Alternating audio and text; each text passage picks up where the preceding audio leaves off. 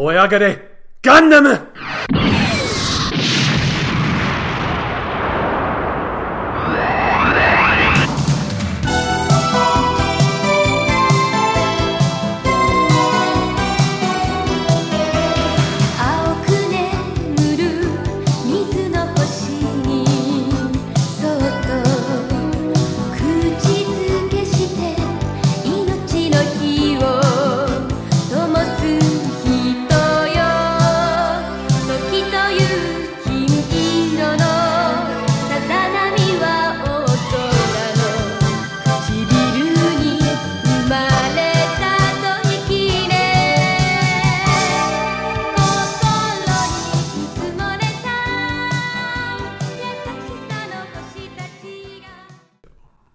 Hello and welcome to Weekly Suit Gundam, what is no longer just a bonus summer podcast, but a new full bonus podcast that will go on for who knows how long, brought to you by the Weekly Stuff Podcast. I'm Sean Chapman. And I'm Jonathan Lack. And we are here today to talk about Mobile Suit Zeta Gundam, I think a little bit sooner than we initially expected. Yes, so, we had our first 6 episodes, which we had planned like months in advance. We were going to do these 6 episodes. You had the whole episode breakdown. We knew we were going to do these. And then it was, and maybe if Jonathan wants to watch more, we'll come back and, when he finishes Zeta Gundam, we'll do a little chat on that, and who knows. And then, just to break it all down, we recorded episode 6, 8 days ago? Yeah, it was like a week and a half. Week and a half. I had already started watching Zeta Gundam at that point, and then I got to a point where I was doing 8 episodes a day, Sean. Mm-hmm. I know that feeling. Yeah, because Mobile Suit Zeta Gundam, which is our topic today, is a stupidly good show. Yep. It shouldn't be as good as it is, and instead it's one of the best anime ever made. Yeah, absolutely, yeah. Yeah. So we'll talk all about it. We'll tell you when we get into spoiler territory, because maybe you're just listening to this wanting to know our general thoughts on it, and I would not want to... There's one thing I would not want to spoil for you. Yeah. As much as I hate spoiler culture. Yeah, this is one that's good to go in pretty fresh. Yes. I agree with your general assessment, Sean. I don't think it is the overall equal of the original Gundam, and there are some points where I have some little complaints. Yeah. But this is important. Every little complaint I have with Zeta Gundam is only in comparison to the original Mobile Suit Gundam. Yeah. I don't think I have any complaints with Zeta Gundam relative to, television or storytelling in general. Yeah. Just I think this structural thing the original kind of did better, but it was different, so who cares? It's good. No, I think Mobile Suit Zeta Gundam is, if not the best sequel to anything I've ever seen, it is really high up there. Godfather 2, Empire Strikes Back level of, it is hard to imagine another sequel being this smart or bold or interesting in how it is in conversation with the original while pushing forward on something bold and new. And it is also just as a standalone anime, utterly astonishing. It is an epic in every sense of the word, and it has one of the, let's just say, most memorable endings you will ever see to anything ever. Yeah, no, it knows what it is. It knows what it wants to do, and it goes for it 100%. Yeah. And it moves with a confidence that the original Gundam, being the young, plucky upstart, doesn't quite get to have. Yeah. Because the original Gundam is kind of feeling its way out and inventing a lot of this stuff. Zeta Gundam takes 4 or 5 episodes to do what the original Gundam does in 1. Not because Zeta Gundam is bad or slow, but just because it's we don't have to. We can kind of stretch our legs and do it differently. And all of that is good too. So, yeah, I'm blown away. I just finished watching it last night. You definitely wanted to do this while it was still fresh. Yeah. Because you can hear the astonishment in my voice for everything that happens at the end of that fucking show. Yeah, because basically how this happened was, yesterday from when we're recording this, you texted me being when are we going to do the podcast, for both the main Weekly Stuff podcast, and then you also said, and I will be finishing up Zeta Gundam tonight, so we could also do the Weekly Stuff, or the Weekly Suit Gundam episode at the same time, and I just saw that, well, shit, if you're finishing it up right before the day we normally record a podcast, then me, person who knows how Zeta Gundam ends, is that means I so desperately needed to do this podcast as soon as possible because I wanted you very fresh. I didn't want you to have a full week to sit on the ending of Zeta. I wanted to get your, as immediate reactions as I could get. Yep, you're going to hear it soon. Before we get into spoiler stuff, I also just want to say, you've pretty much converted me into a full Gundam fanboy. Yeah, I'm so happy with how all this has turned out. I have bought 9 different Gundam books now. I have 6 volumes of Thunderbolt. I have 2 volumes of the Origin manga, which I'm a volume into, and good God, we'll have to talk about that sometime. That manga is a masterpiece. And I've bought the novelization by Tomino of Mobile Suit Gundam in English. Which I also have. I have the English and the Japanese versions, and I've been working my way through the Japanese. We might have to do an episode on alternate versions of the original Gundam at some point. Yeah. Because that sounds like it would be fun, too. So I've got all of those books. I have not bought a Gunpla yet. That's mostly just because I'm not in my actual home. I'm driving back to... at the time of this recording, I've been house-sitting for my parents here in Colorado. I'm going to go back to Iowa in a couple days here, and when I'm back in my own domain, then I feel more okay wrecking with a bunch of plastic nubs. I will probably be buying... My eye is on the Char Zaku from the Origin, because it's red and it's cool. It's got that little horn. Anyway, so that's the only thing I haven't done. But here's how much of a fanboy I am now, Sean. Every time I get in my car and I pull back on the stick to go into drive, I yell, "Ikimasu!" Oh my God. I knew you were going to say that. I don't do that. I'm not going to say I've never thought it, but I've certainly never gone like Sean Chapman, "Ikimasu!" Jonathan Leck, Subaru Outback, "Ikimasu!" Yeah. "Ikuze!" Because once you get through, because every character has their own little one that they do. Yeah, but eventually you just like, I'm going to do Garode Ron from Afterward Gundam X. I'm going to do his call out today. Because Zeta Gundam does it way more than the original. Because Camille has like his thing that he does every fucking time. Yeah. But it's like I think I'm in the honeymoon phase. You know, if watching and devouring Gundam as much as I am is equivalent to like early marital fucking, that's what I'm just it's nonstop. I mean, it is that thing where, the original Mobile Suit Gundam and Zeta Gundam, and then the OVAs around the 1 Year War are the top A S tier Gundam stuff. Like, I still think that most Gundam shows are really, really good, but this is the meat. Like, this is the best stuff. Oh, and the party isn't ending here because I got a lot more to watch. So anyway, and I actually, Sean, I was going to ask this at the end, but while we're still in the spoiler-free part, I just want to get this out there for anyone who's wondering. Obviously, one of the next major things I'm going to hit is Double Zeta Gundam. Yes. I think my plan at the moment is to do a little like cleanse between them. I'm going to double back and watch Stardust Memory, which is the Zeta Gundam prequel OVA. Yes, that's set during 0083. Which seems like this would be the right point to watch it, relatively. Yeah, because it's definitely because it was made well after Zeta. Yeah. So I definitely am I prefer watch the Zeta, then go and see the thing they made after that kind of sets up some of the world stuff. Yeah, but I feel like I want to do it before the Titans are a distant memory. Yeah. Because Stardust Memory is the story of how the Titans start. Yes. So I'm going to watch that. Double Zeta Gundam has a bad reputation on the internet. I've never actually heard you talk about it other than you've said some things of I like this character in Double Zeta. But you're the person I trust because we have had so far exactly one-to-one opinions on Gundam. Okay, yeah, because this was something that I wanted to talk about for sure. Is number one thing with the bullet, the internet is wrong about Double Zeta Gundam. Okay, and there are a couple of reasons for that. The main one being that Double Zeta does have a rough opening. I would say it's about the first 8 or 9 episodes or so, where you're kind of being introduced to the new cast of characters. Double Zeta is also set very shortly after the end of Zeta Gundam and has, of the characters that can return from Zeta Gundam, many of them return and you get more closure. It started airing the next week. It was it took the time slot. Yeah, it is not like Mobile Suit Gundam to Zeta Gundam where there's a big gap, both in production and in timeline.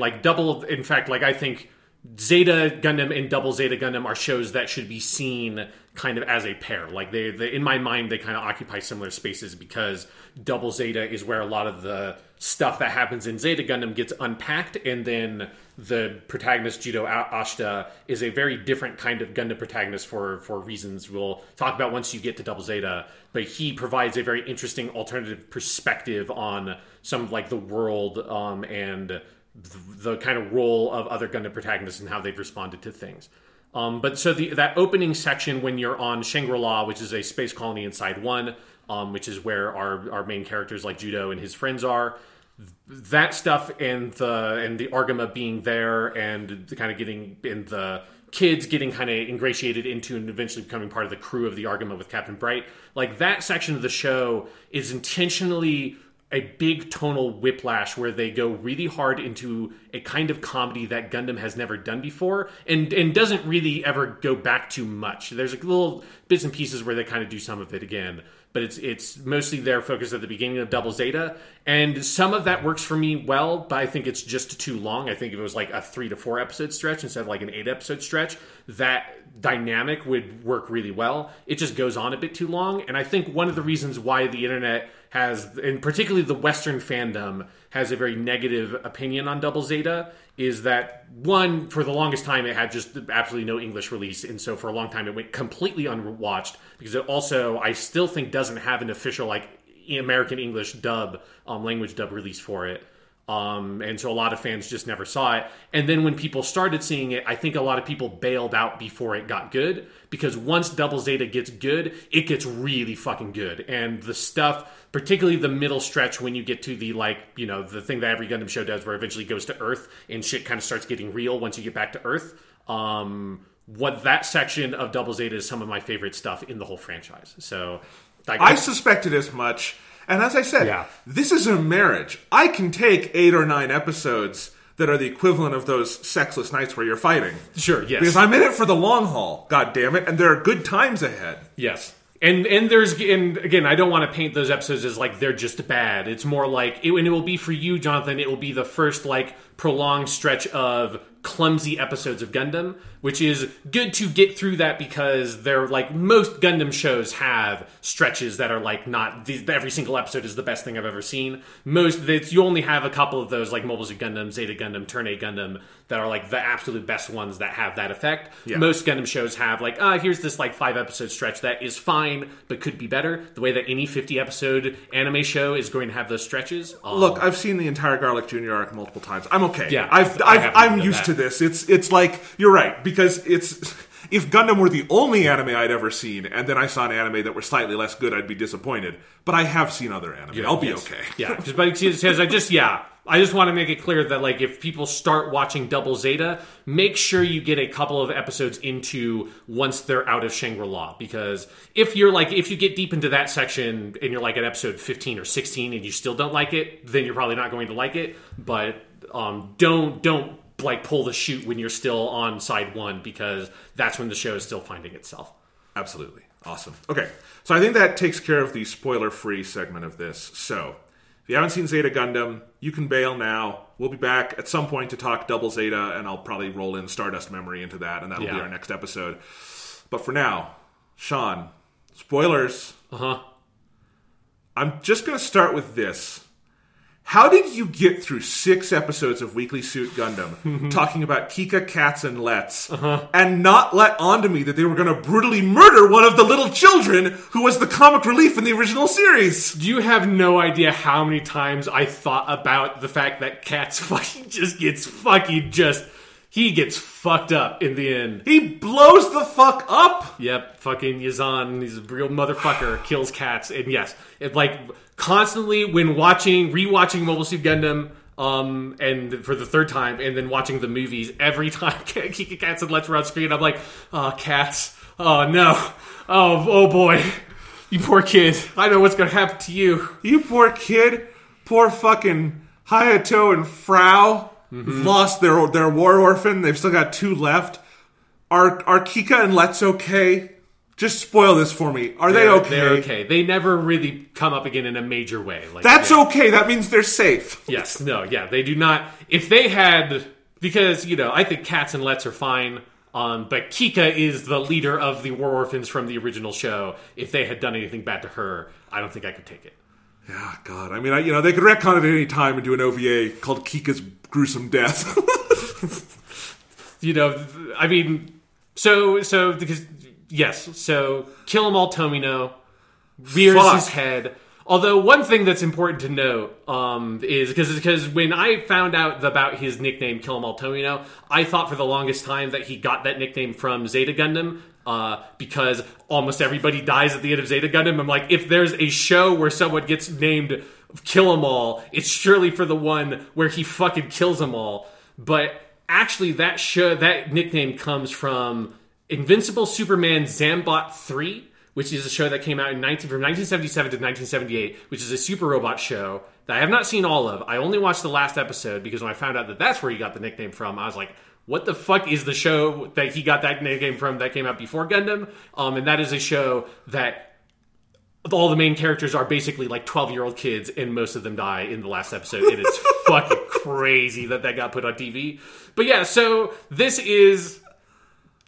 Zeta Gundam is one of, if not maybe the darkest Gundam show. Like it is, it goes to some deep places. Like Victory Gundam, which is another Tomino one, is also fucked up in a lot of ways. But Zeta Gundam is ruthless. Like it is a bloodthirsty fucking show that is absolutely willing to just kill off characters. And especially as we talked about with the original Mobile Suit Gundam, Tomino is a guy who knows that, hey, we're in a finale. This is going to be the end of this show. That means no holds barred. You can do whatever you want. Anybody can die. And for him, if anybody can die, they probably are going to. Yeah, I mean, so you and I were talking about this a little off the air. Yeah. Almost every character original to Zeta Gundam who is introduced in Zeta dies in Zeta. Yes. The ones who don't, it's easier to say the ones who don't. Yeah. Which is Fa Yuiri, yep. Beltor Chica Irma, who just kind of, she's not a main character, but she is introduced. She does not die. And Camille, I'm going to say Camille because that's how they say it. It's Camille, I know. Just say Camille. It's easier. I'm sorry, just when it comes out of my mouth. Yeah. It's just because I've been binging this show for like a week, Sean. Right. And they don't pronounce it the way we pronounce it. Camille. I know. I love it. It's such a good name to come out of a Japanese mouth that way. But yes, Camille does not die, but he is kind of gone. Yes. Yazan makes it. He's the guy who kills cats. You don't know, it's an Easter egg there that you can kind of see. You don't know it for a fact. Yeah, he survives, then they hint that Char survives in the last shot as well. Right. Although Char, again, not original to Zeta Gundam. Oh yeah. Okay, yeah. Good point. But my point is just like of the original characters, because obviously some original characters from the first show, like Cats dies. Yeah. But most of the characters from original Gundam live. But the new characters to Zeta, almost all of them die. And you were saying kind of the closest analog, it's not any of those stupid American dramas that are like, we're bloodthirsty, we kill characters because this like minor figure who was in 3 episodes died. And that makes us bloodthirsty. Yay. Yeah. Looking at you, Game of Thrones. No, the probably closest analog is Shakespeare. It's like Hamlet or something. The thing is, Hamlet does not have a shock factor for us. Exactly, because before you've ever read Hamlet or Romeo and Juliet, you know the story just through cultural osmosis. Yeah, and then also the first time you experience those stories, you're also so unfamiliar with the language that it like ruins, I think, the impact of you experiencing those stories the first time, and it takes like a couple of times for you to like really kind of get it. Yeah, Hamlet and Romeo and Juliet have a lot of different impacts on me. I don't like cry or feel heartbroken at the end. Exactly. It's just it's the story. It exists. It's like the Odyssey or something. I just know that story, right? Yeah. Zeta Gundam is like Shakespearean if it were made today, fresh modern sensibilities to hit you the way it might have Hamlet might have an audience in the 1500s or something, right? Yeah. And yeah, that is the best comparison because it is everybody fucking dies. They say there are so many pieces on the board for those final episodes, and they knock them all the fuck down. Yep. And it is because it is also, we should say, it's not just a kill fest. It is a narratively and thematically abundantly satisfying, just darkly so, ending. And yeah, I mean, it's hard not to start at the end here just for a little bit and talk about, because what struck me is that Zeta Gundam, we're going to talk about all the ways it is different than the original, because it is fascinating what a different direction they take things. One of the big ways is that it is much more sprawling. Yeah. The original Gundam is pretty focused. Amuro is our clear protagonist. He's there all the time. You're on the White Base. The White Base is the main ship you follow. If you see any other ships, it's just because the White Base comes across them. You have kind of one central antagonist at a time in original Gundam. You have like Char hangs over all of it. and the Zabi family does, but like you don't have Garma coming in and out. You have a couple episodes with Garma, then we deal with him. A couple episodes with Dozle, deal with him. Yeah. You know, a couple episodes with Ramba Ral, deal with him. And it's very focused beginning to end, and has a relatively small set of characters compared to Zeta Gundam. Oh, yeah, Zeta yeah. Gundam has much of that cast who survived. Not the Zabis, only Minerva, who was a baby, because they're all fucking dead. Yes, yeah. Char made sure of that. Char made sure of that. Char He's never betrayed anybody. got that job done. So you have all of them. You have the new Zeta Gundam crew, which has a lot of characters and a lot more introduced throughout.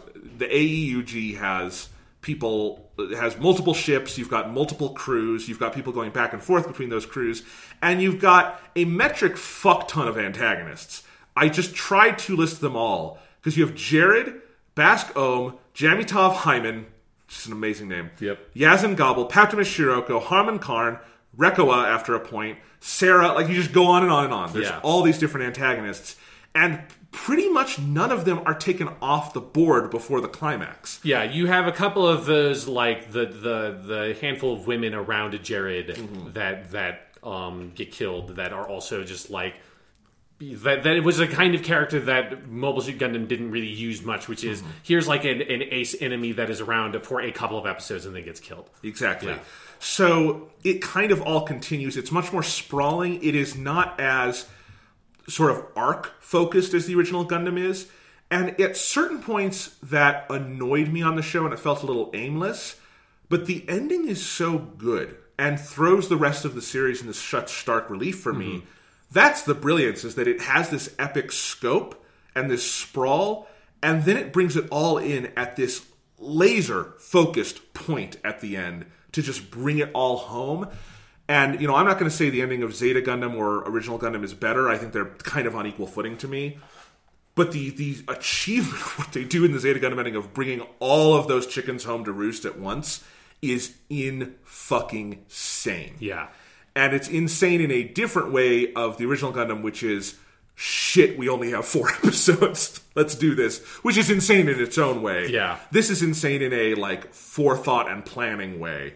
But that is part of the impact, too, is that, you know, the Original Gundam has plenty of deaths, but they're spread out. This is, most everyone survives until the very end of Zeta Gundam, and it's the last couple of episodes where it's just like, all right, the penultimate episode, Casualties of War, we are going to dispense with Cats, and we're going to dispense with Captain Henkin, and we're going to dispense with Jared before the act break. Yep. And after the act break, there's plenty more where that came from. So, yeah, that is to me, like, that epic sprawl down to such a focused point. You know, there were points in Zeta Gundam, I always enjoyed it, but ones where I was a little unsure of where it was going with things. I will say I feel much stronger about the series having finished it than I was at certain points in the middle, and that is a praise, not a criticism. Yeah, so, because I have seen Zeta Gundam twice now. I obviously did not rewatch it all again in the span of about a week to do this podcast. So it's been a couple months since I watched it, and I loved it on my first watch through, but it is definitely a show that the second time through I liked it even more, because like if we had been doing this Gundam stuff after my initial going through of all the series, I would have said that Double Zeta I liked more than Zeta Gundam, even though Double Zeta definitely has a longer, weaker period at the beginning. But I think on second watch through of both of those shows, Zeta Gundam, Zeta Gundam is definitely probably about 5 to 6 episodes too long. I think there's some a lot of fat out of it. It's in that kind of middle stretch. Where it gets a little bit repetitive that you can kind of cut out. And there's a couple of storylines, like I think the Rosamia stuff could have been done a little bit better. It's a little bit too repetitive for a storyline.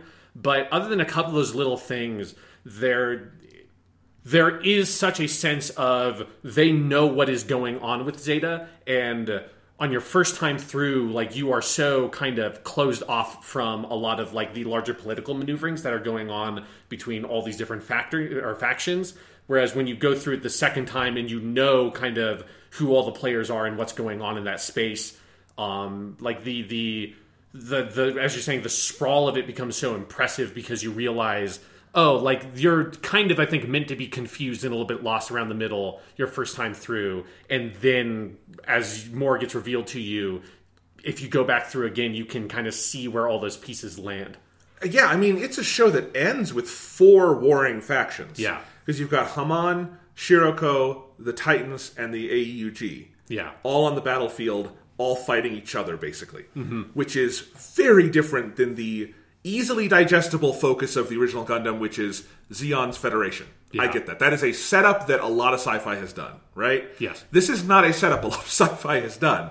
So I mean, let's talk about how this works as a sequel and in comparison to the original series. Yeah. Because that's really interesting in that it's so weird to talk about because this show is absolutely in active conversation virtually every step of the way with original Gundam. And it is pretty constantly doing moments that are meant to echo in different twisted ways things you have, as well as just having, like, Char is one of the main characters. Other than Camille, he probably has the second most dialogue in the series. Yeah. He is effectively one of the leads. His role is very elevated from what it was in the original Gundam, and you are constantly trying to think about who this guy was and who he is now. Amuro is a smaller figure in Zeta Gundam, but you do a lot with him in that way. You know, a lot of that, right? And yet, Zeta Gundam is a radically different show than the original. And I think threading that needle where you can be both in conversation with your predecessor while also being radically different, I don't know if I've really seen a sequel nail it like that before. Because even some of the great sequels that I named earlier, like Godfather 2 is not, other than having this flashback structure, it's not like it's a radically different movie. It's not stylistically different than Godfather 1. It's more of what you loved, and it's just very smart. Same with Empire Strikes Back. Yeah. Zeta Gundam is sort of like if the modern Star Wars movies were as good as their potential offered, you know? Yes, definitely. So Zeta is made in 85 and 86. So it's 6 years after Mobile Suit Gundam originally aired, like 4 to 5 years after those movies came out. So this is after Gundam has gotten super popular. Those movies were hugely successful. And so that's like one of the immediate things that is notable about Zeta Gundam is it is a very expensive looking show. Like they clearly put a lot of like time and investment in Zeta, like giving it the sort of room and allowing it to be what it wants to be. And so, you know, Zeta Gundam is a 4-core show, which means it ran for 50 episodes, and they just got all 50 of their fucking episodes. Nothing got taken away from them. And so immediately it just feels like this is a lot of the same team. It's obviously still Yoshiki Tomino as the sort of the series lead. So they are like, it's still those people going back and kind of after they have done that first show and then done the movies, tackling it again and going back to that universe. And then they immediately make, I think, a couple of like really smart choices. Is one, they set it in 0087, so it's about 8 years after Mobile Suit Gundam, or 7 years after the end of the 1 year war. They always make sure that the new protagonist Camille is at the center of the show. Yes. They never, while you have Char is there for most of it, and there's like that big stretch on Earth where Amuro kind of takes Char's place and he's a really significant character, Camille is always at the center of the show. And that's really important because that's something I think the sequel Star Wars movies have a hard time dealing with, is the characters like Han Solo and Luke pulling away so much of the air from the new cast. Rey is absent from the third act of The Last Jedi. Exactly. And so those characters kind of get displaced a little bit. This is also something that like a Gundam itself in later shows has a hard time doing, like Seed to Destiny, which is a sequel to Gundam Seed, runs into that problem where they introduce a new protagonist, but as soon as the original protagonist comes back into the story, he kind of just sucks all the air out and the new protagonist just gets fucked, and that show doesn't really know what to do past that point. So they know always to keep their like eye focused primarily on Camille. He is still our protagonist. And then they also decide to really radically shape and like shake up the way that the like politics of that world exist. So it is not the same setup. Zeon has been defeated. There are remnants of Zeon that have gone like outside of the Earth sphere, basically, who then obviously they come back into the show in the second half, and they're like the main antagonists of Double Zeta.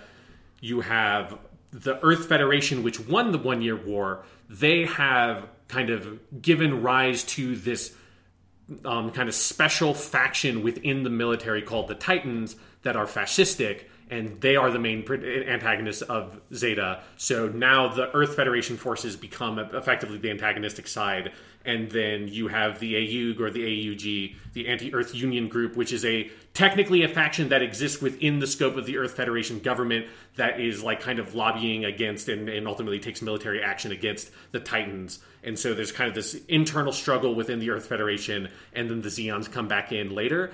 And that kind of like the political maneuvering and the much more like fractured, complicated universe setup, I think is such a smart choice, because it takes a thing that if you have seen that first show, you have a lot of expectations for what this world looks like and what the politics of this world are. And then they say, well, most of our viewers have like a basic footing and a foundation for that. So let's take this opportunity to then make this really, really complicated and lean really hard into that element as well. Absolutely, because it's not even the same kind of conflict you had before. Yeah. It's not a war. It's a guerrilla-style conflict. Like, yeah. It's half political, and it is half battles, but it's not these big pitch battles with multiple fleets. You get that at the end, but that's the only time. Otherwise, it is like small guerrilla operations. There is almost none of what you would get in the original Gundam, where like Amuro is flying through, blowing up 3 different ships. Yeah. Like Camille doesn't get to do that. Because he's usually doing like one-on-one battles where the technology is such that you're not just blowing up mobile suits left and right. It's so like, yeah, every side of it is different. I want to focus in on that turn, which it kind of seems obvious when you look at it in hindsight, but I think look at all the other franchises that are very reluctant to do this, is switching the allegiances of like who your protagonist is. So Amuro is with like the mainstream government fighting against the rebels. Yeah. In this one, you have someone allied with the rebels fighting against the mainstream government. And that alone, I think, is kind of a brilliant choice that I said this to you after we started watching it, Sean. The Star Wars sequel trilogy 100% should have done that. Yeah. Where it could have still been called the First Order, but like that element needed to be the main government of the world. Like whatever had come out of the rebels defeating the Empire needed to have like overreacted, and then Rey would have been with a different kind of force. Like, that would have been the interesting thing to do, rather than just, the Empire has a new name. Yes, yeah. Instead of kind of resetting the board more or less where it was in A New Hope, but with new names, you reshape what it looks like and take very different perspectives. And that's, I think, one of the reasons why Zeta is such a great sequel, is that it is not... Like, it clearly, like, it respects things about the original show. Like, it doesn't, like, go out of its way to, like, diss Gundam or anything like that. But it is not precious about it, ever. It's not, like... It's not afraid to say that, Amuro is kind of an asshole. And, like, Amuro... And, like... And a part of the thing about Zeta Gundam is that one of the reasons why the world has become what it is because the people who won the last war were not proactive enough about trying to shape a world that was better. So it's like Amuro, from his traumas, kind of recedes... Char leaves and goes with the Zeons and like the Axis forces, and clearly you don't get a lot of insight into the show and exactly what happened while he was there. But clearly he just kind of didn't accomplish anything meaningful and comes back and just becomes a normal, regular soldier in this small kind of rebel force without using any of like the full power available to him. And so the Zeta Gundam's not precious about trying to glorify anything about that original show. It's always interested in looking at the things that original show did and complicating them further. It's, there are many themes on Zeta Gundam's mind. Like, it is a much more thematically and politically complicated show than the original. Mm-hmm. But I would say one of the major themes is about... If you are not proactive in being out there trying to forge the better world you fought for, that creates a vacuum and someone will fill it. Yeah. And so, like, there's a reason Zeta Gundam ends with 4 people in a theater on a stage debating their visions for a better world, and why it does not end with Char out there being a cool, victorious hero. Yeah. Because that's not who he set himself up to be. Exactly. And so there's a lot of that in this show. I agree. I think that's really fascinating. And that you have... And that is also the brilliant thing about keeping a new protagonist here and having it be Camille and having him be, honestly, a very different character than Amuro. Yeah. And honestly, at a certain point, a much more mature character than Amuro, which I think is really interesting, given where Camille starts in the show. And so that you have a different and a new and a fresh perspective on all of this, which invites you, the viewer, to look at this with fresh eyes. And see, like, okay, now that I'm not looking at Amuro in the position of protagonist, what is he? And now that I'm not looking at Char in the position of antagonist, but buddy and mentor figure. Yeah. Who's he? And there's really fascinating stuff throughout there. I mean, again, like, I just think in terms of the potential of a sequel to be in conversation with, but also advancing from the original, I can't think of a sequel richer than this. I agree, yeah. I don't know what that would even be. Like, and one thing that's really cool about it is a concept that doesn't really exist in an American context of it's a sequel TV show. Yes.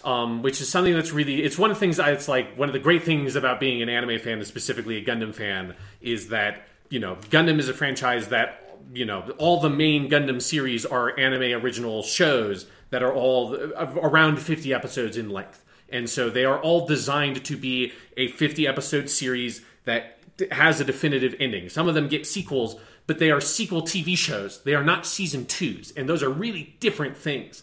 And so it's a cool model of being able to have, like, here's like, you know, dozen plus hours of this story with these characters for this TV show. And here's another show made by these same people in the same setting, but has a totally different main cast of characters, has a very different perspective, has different themes, has different conflicts, is like set way later in the timeline, and can, you know, be enjoyed and watched on its own. Any of these shows can all be enjoyed on their own. Like, they're best enjoyed in the, like, sequence that they were made in, but you could just watch Zeta Gundam and you'd have a great time, and it gives you all the information you need to digest it. And so that framework, I think, is so cool, and it's so potent, and it's the kind of thing that I wish we had something that was more like that you could do in American television. Like, honestly, if HBO were smart, that's what you do with Game of Thrones. Yeah. Even as catastrophically bad as a sequel to Game of Thrones is, or as the ending to Game of Thrones was, I would be so much more interested in a sequel set like 50 years later in Westeros. Yeah. Than I am in the prequel they're making. Yeah. I don't give a shit about the prequel because they told us everything I need to know. Like, I know the lore of that. I want to see what comes next. Like, you know, Lord of the Rings you can't do that with because of the very specific way it ends with all fantasy dies. Yeah.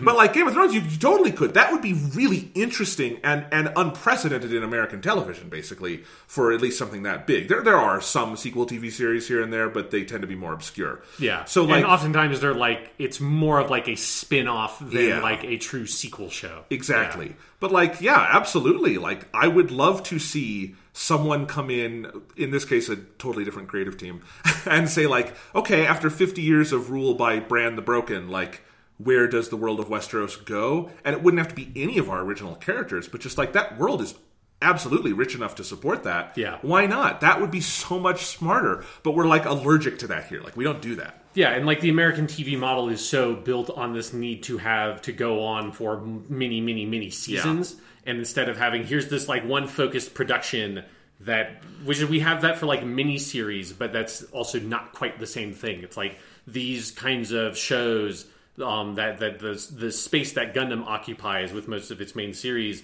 is in some sort of weird middle ground between a season-based television and a miniseries. Yeah. So talking about differences between this and the original, I also wanted to mention some of the stylistic and pacing differences. Yeah. Because it is also, let's start with the pace, because it is paced very differently. At times, I love that. And I think, for instance, like, Zeta Gundam having a nice kind of slow start is really interesting. And I think it needs to have it because this show is even less hand-holdy than the original. And the original does not hold your hand at all. But this one really doesn't hold your hand. So, like, you kind of just need more time in the world to get your bearings, because they never, like, sit down and explain what the Titans are. You get it through immersion. It's like learning a language. Yeah. So, you know, I think really, like, if you were going to start watching Zeta Gundam, you really need to sit down and, like, watch, I would say, the first 5. Up to when Camille's dad dies. Yeah. That's roughly what I would say the equivalent of, like, the first 2 of the original Gundam are. And so some of that pace is I really like that, and I think it's interesting that it does not generally do the arc focus that the original Gundam does, where, you know, the way you broke up the original Gundam I found very impressive, but it's also pretty obvious where those breakpoints are, because they build those in. I don't know what you would do with this one, other than that I know one episode would end with episode 20 where Camille gets back off Earth. Yeah, exactly. Like, yeah, there's like, it's mostly just, okay, here's a bit where there's in space, now they're on Earth, now they're in space, they're on Earth for a little bit, they're in space again. Like, that's in my head how it's kind of structured, but it's not like, here's the Ramba Rao arc. Like, that's not really a thing.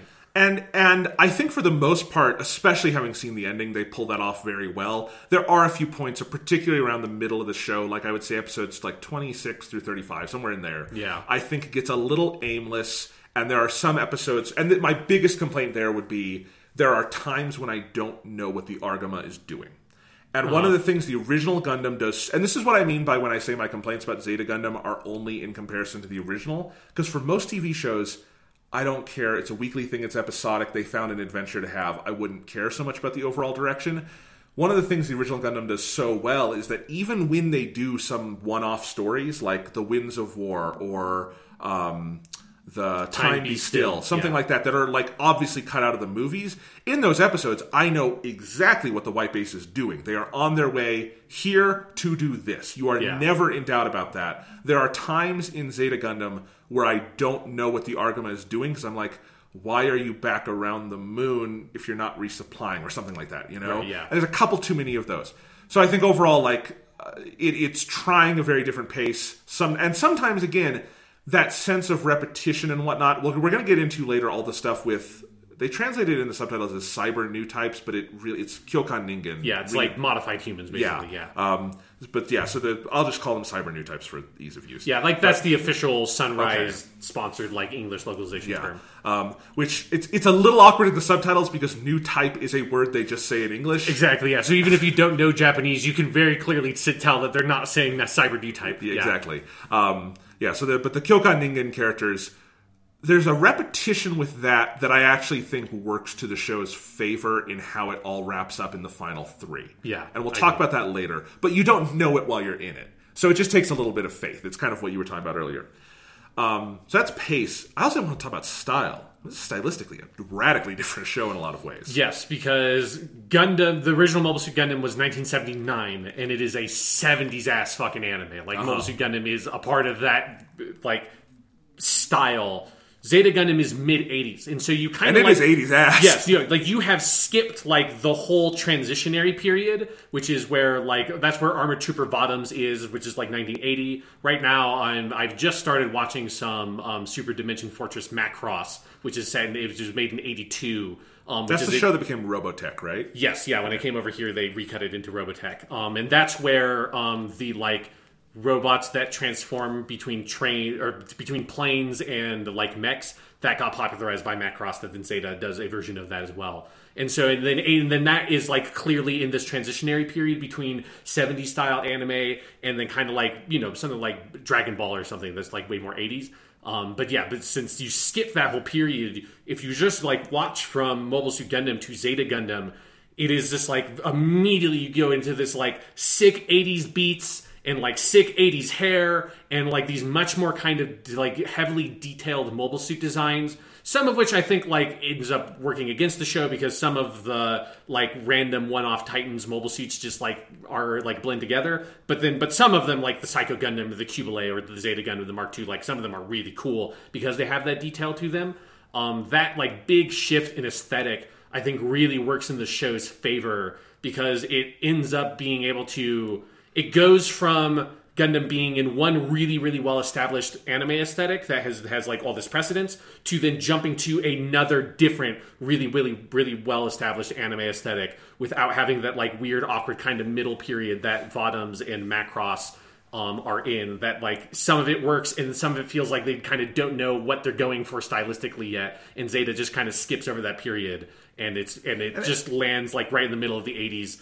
And feels like this is an 80s ass anime and it is fucking cool. It helps sell the illusion also that time has gone by in the world. Yes, exactly. Yeah. Char no longer is dressed to the nines in his military apparel and his helmet and his weird mask thing. He now has a fucking Sylvester Stallone ripped tank top with his muscled arms and just sunglasses. Yes, because he's a very cool guy. That, I think Char is the easiest point of comparison for 70s versus 80s anime. Just put up a picture of Char Aznable, Lieutenant Commander, and then put up a picture of Quattro Bagina, and it's like, that's 70s, that's 80s. Yes. That's all you need to know. Very clear. The fucking sleeveless vests are very popular. Oh, man. But no, it is... You're right. You talked earlier about how they clearly had, like... a budget behind them that they didn't have the first time. Yeah. This is a great looking show. It's especially with like the two OPs, the opening animations that play during the theme songs for Zeta, are some of the most gorgeous, highly detailed opening themes I've seen for any anime show. Like, it's ridiculous. Any piece of animation they have, because the whole show looks great, but specifically those, like, the sort of big pieces of animation, like the OPs or the transformation sequences, that are the parts that any show is going to put a lot of its, like, budget into. Those for Zeta Gundam are, like, those hold up with anything today. Like, they look so good. Or, like, background art a lot of the time. Yeah. There's an episode near the end of the run where I might be thinking even of the last one on Earth, where it's the last launch off of Earth episode. There's 5 launch off of Earth episodes. Yes. And it's the one where they go back to the Argama. I forget what it's called, but it's in the 30s somewhere.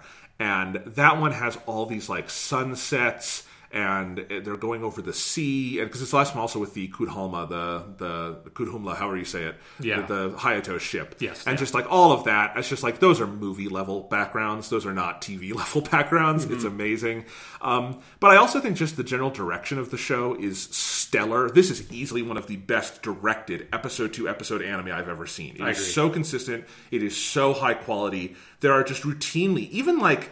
So there's one of my favorite episodes. I think it's called episode 25, and I think it's called The Ghost of Zeon. Which 26. 26, okay. Yeah. I have not seen the compilation movies. I would imagine would be a fairly easy cut because it's not a big plot episode. It is the introduction of Yazan to the crew of the Argama because it's the first big fight they have with him. So it's important on that level. But mostly it's just there's this ruined Zeon ship. They have a fight around it with Yazan. It is Emma. I think it's Emma. It's Emma, Katz, and Camille versus Yazan. Yeah. And it is, again, not necessarily a big plot episode. I don't know if I've ever, watching TV anime, been that glued to the screen, edge of my seat, like someone's going to die. No one winds up dying in that one, but like it is such a good tension, like sometimes horror, some of the stuff in the ship, action, and it is just, again, it's not just the animation quality, but the level of direction and care given to it. And that is not necessarily the kind of episode that you would think would get it. It just throughout episodes have this, and it's really amazing. And like the fight choreography and how they do big mobile suit battles, very, very different than the original show. One of the most audacious stylistic things they do in this show, and you'll have to tell me if other mecha anime were doing this, but I think it's fascinating, is they narrativize it through all of the cockpits now have 360-degree views. But what it allows them to do is that whenever you see a character in the cockpit, they're just in the space around them. Yeah, no, that's a like Zeta Gundam thing. And obviously like other later Gundam shows do it as well. But that is a Zeta Gundam thing. And yeah, that is such a smart thing they did. Especially because it's one of those things that like makes it feel like technology has evolved. And so these are more advanced mobile suits. And so it's not just like, you know, sitting in this little tank thing with like, here's my main camera feed, like up on this one screen. Yeah, they're like in this big sphere that is projecting it's a full spherical projection of everything around them. It's like one of those rides at the mall that does like VR stuff for you. Yeah, and you're just like sat on the seat in the middle, and so yeah, they're always against this like background of like stars and stuff, and it looks gorgeous, and it's so cool. It's so cool. It does so much to situate the characters in their surroundings. It makes the battles dynamic in a lot of interesting ways. That I feel like stylistically is the breakthrough of Zeta Gundam. Yeah, because it's genuinely audacious. I mean, like, obviously, it actually makes total sense that they would have the technology to do that, because it actually feels very prescient to me that you would have a wraparound video screen that could do that. That's not... If you can build a mobile suit, you can build that. Yeah. And it feels like something they would eventually get to. But just making the jump that you're going to do that in the animation feels like a bigger jump than that the technology could do it. Yes. You know? And then also it has a good story function where it means your cockpit is really big, and so you can have like grab someone and put them into your cockpit with you, and there's some good moments with that in the show as well. Absolutely. So that's all stylistic stuff I wanted to mention. And then, you talked about the mechs. I agree that I think some... in general, I don't like the mech design in this show as much as the original. I do think, as you say, there's some that just get a little muddied for me. But there's a lot of really good ones. Oh, yes. No, there's plenty of really cool ones. I like that Char just gets a big-ass fucking gold Gundam. Oh, the Hyakushiki. The Hyakushiki. I love, like, to me, it's like where Char, because at the beginning, Char is piloting a red Rictius, which is one of the reasons why like Camille sees that and is like, oh, it's like the Red Comet Char or whatever, because he's a little bit of a One Year War fanboy, and like knows about what happened, and so then So it feels like that's kind of giving away the whole Char as Quattro Bajeena thing. And so then he gets this fucking Kakashiki. He's like, well, I don't want to make all my mobile suits red because eventually someone's going to find out that I am a Char. And so instead, what will I do? I'm going to get in a big fucking bright, like, plate gold mobile suit. It even has also the kanji for Hyaku and Shiki on each shoulder, which is such a Char move. Yeah, it's a very audacious looking. It looks like it's like 2007, and he fucking pre-ordered his video game, and he got the gold skin on his Yakashiki. It's so good. It's great. I think in terms of just mass-produced mobile suits in the series, the Rick Diaz is my favorite. Yeah. This is interesting. I like the Zeta Gundam a lot. It's really cool. I love the transformation and all of that. It suffers a little bit from the Gundam Mark II being such a good design. Yeah, the Gundam Mark II. I'm on record as one of my favorite mobile suits. It's the second Gunpla I made. I made the original Gundam, then I made in Mark II in the AU colors. Because you have the Black Gundam, which is the Titans color one, which is the name of the first episode. And then once they get it, they're like, well, it's very ominous to have this like fascist-looking Black Gundam. Let's make it look like a normal Gundam. It's either that or the 8th MS Team Gundams are my favorite Gundam design. Yeah, because they just sort of managed to take the core principles of the original Gundam design and then put all that extra detail into it. They make it look a little bit less like heroic, and the color scheme is better. Yeah, the colors are a lot more muted. So instead of it being this like bright kind of sky blue, it's like a much more muted navy blue, and it just looks fucking. And I good. do like that they keep it around for the whole series. Like I love that Emma gets a Gundam. Like that's cool. That it's not just the protagonist who gets to fly a Gundam. Yeah, this is like a thing that Zeta Gundam does. So for like the Gundam franchise, I think it's interesting. Of most of like the themes and character stuff that Gundam shows do, they kind of pull from the original show as Zeta Gundam does, and like by characters I mean like character archetypes, but a lot of like the structure and the pacing and like the way that fights are filmed and stuff like that, that's all stuff that they pull from Zeta Gundam. So all those kinds of elements are things that they pull forward, and one of the main ones that Zeta Gundam starts is that for the first half of the show, the main character is piloting some like prototype kind of Gundam.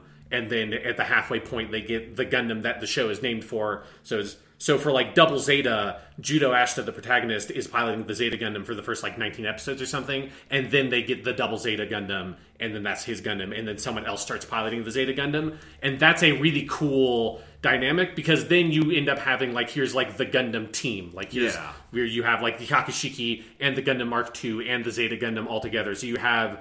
It's one thing I think it makes the fights feel more dynamic, is because you don't just have, here's the Gundam gets to do a bunch of cool stuff, and then like in the original show, the gun cannon and the gun tank have some cool things they do, but mostly they kind of suck.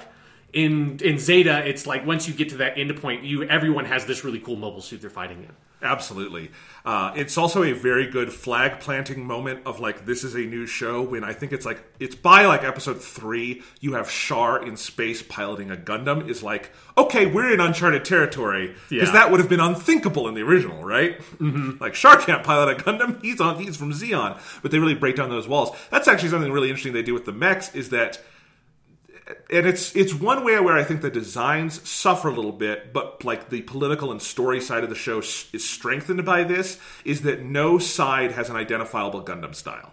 Because obviously when they won the 1-year war, the Federation just absorbed all of the Zeon technology. So they have, so the Titans are using Gundams and Zaku's interchangeably. Yeah, or they're Hyzaks, which are like the new Zaku's. Yeah. Right. So, which totally makes sense. And so then you can have like a Gundam fighting a Gundam in the early stuff, like with Jared versus Camille. You have a lot of that. And that's really cool, and I think that's a good idea that they have there as well. Another stylistic thing they do is they give a little more... not that the original Gundam did not give plenty of thought to the physics of things, but this one adds even more, where mobile suits have to be on planes to get around. And they do a lot of really cool stuff with that. I think my favorite episode for it is the one where they go down to Jaburo, and they're planning to invade Jaburo, but then they find out there's a nuke there, and there's so much good animation of like because at that point he still has the Gundam Mark II, of going around on the Gundam Mark II, like skimming over like waterways and stuff, and going around, and everyone has to, because that makes sense that the mobile suits themselves would not probably have the propulsion to get all the way around the way they do. Yeah, which is like a thing that you see in the first show, where Amuro comes up with this weird style to try to fight an Earth's gravity, where he's like jumping with the boosters and doing these like Incredible Hulk style big jumps, but he can't really fly in Earth's gravity because it's not designed to. So and then by the time you get to Zeta, they have accounted for that by having these planes they basically like hop on top of and ride. Yes. Or some of them you have about the halfway point when they introduce the Zeta Gundam, you have mobile suits that can transform between a mobile suit mode and a mobile armor mode, where all their thrusters are pointed in one direction, so it can just fly freely. Yes. What do you think about all the transformation stuff they start doing? Like, I wasn't super into it the first time I watched it, because I was very much like, no, transforming mechs that's not real robot stuff, that's super robot stuff. On second viewing, I like it a lot more. Once I know, because I had no idea that Zeta was going to do that. Like, in my head, Gundams didn't transform. That's stuff that other shows did. Going back to it, I think it's cool. I think it's cool. I think they could do a good job in the animation of showing. It looks like it could actually do that. Yes, but they also don't make them like super long animations. They're actually very quick. Yeah, and so they keep it pretty tight. And I also just think it's cool, and because they do 20 episodes at the start. Because it's episode 21, A Sign of Zeta, where you meet the Zeta Gundam. You do 20 episodes of the different mechs riding around on planes, so you get to know this style, that when Camille gets the Zeta Gundam and can do that transformation, you have a real context for why that's necessary. Mm-hmm. And it's not just, this is cool. It's like, this is a clear necessity for your flagship suit to have. So I like it for that reason. Yeah, definitely. Staying on the physics thing, one of my favorite things that Zeta Gundam does, introduces that like a lot of the other UC Gundam shows still do, that I wish the Gundam franchise as a whole was more consistent about, because I think it's such a cool fucking idea, is that because of Minovsky particles blocking like long range like radio communications, for different mobile suits to be able to reliably communicate with one another, they have to physically touch each other and make a hard physical link, and then the pilots can communicate.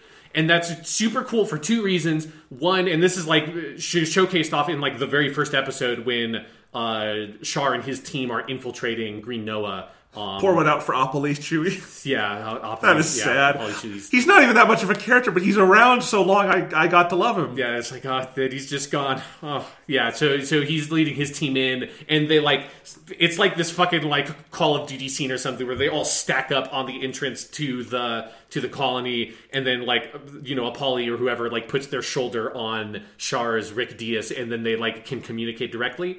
And so that's just such a cool idea to account for that. And then also it allows this specific framework for when enemy pilots are fighting each other, when they come directly into contact with each other, they can actually communicate and hear the other person. And they do a lot of really good dramatic stuff with that, particularly with some of the characters like Sarah and Rekkawa, the lines between where their affections lie on which side gets blurred. There's a lot of good drama you get from that, and providing this very clear physical indicator for when these different pilots can communicate is a super effective decision that I love. I love that. I thought you were also going to shout out, they do a lot with the different kinds of battle signals they have. Yes. So there's a lot of firing rockets into the air in a certain pattern, and that means stand by, or this means ceasefire, or when you want to do a parlay, you have the Gundam literally fly out with a giant white flag, yes, which is so fucking cool. I want to know who built the flag that is the size of the Gundam to put in its giant robot fist, yes, because that's an amazing idea. But it makes sense within the way they've set up the universe with the Minovsky particles.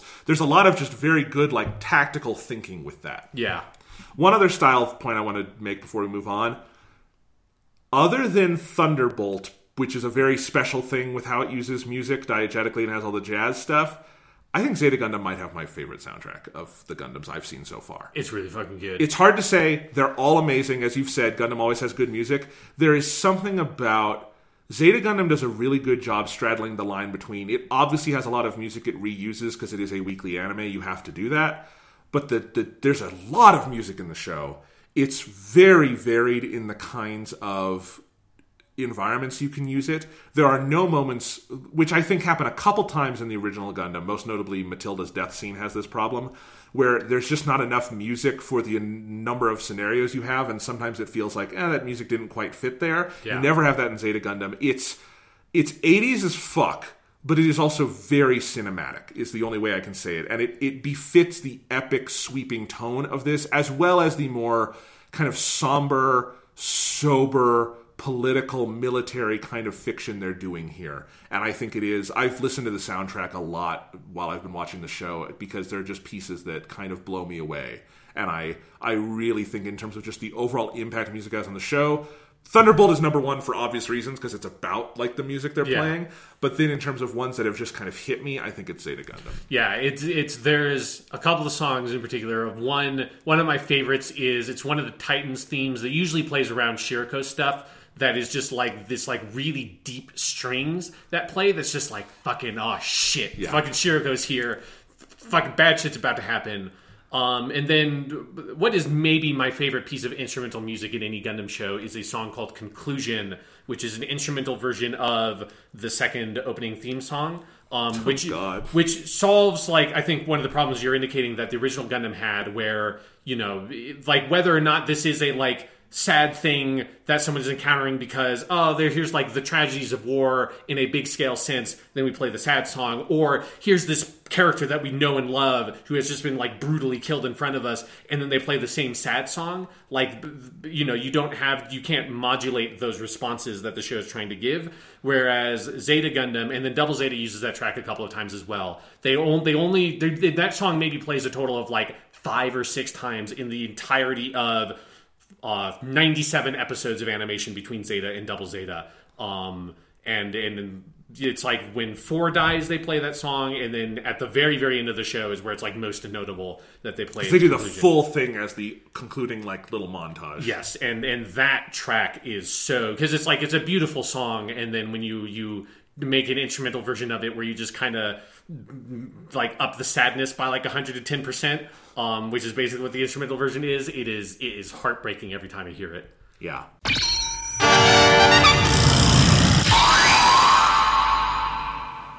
I want to talk about going back to talking about like this is a sequel and kind of the political landscape they lay down.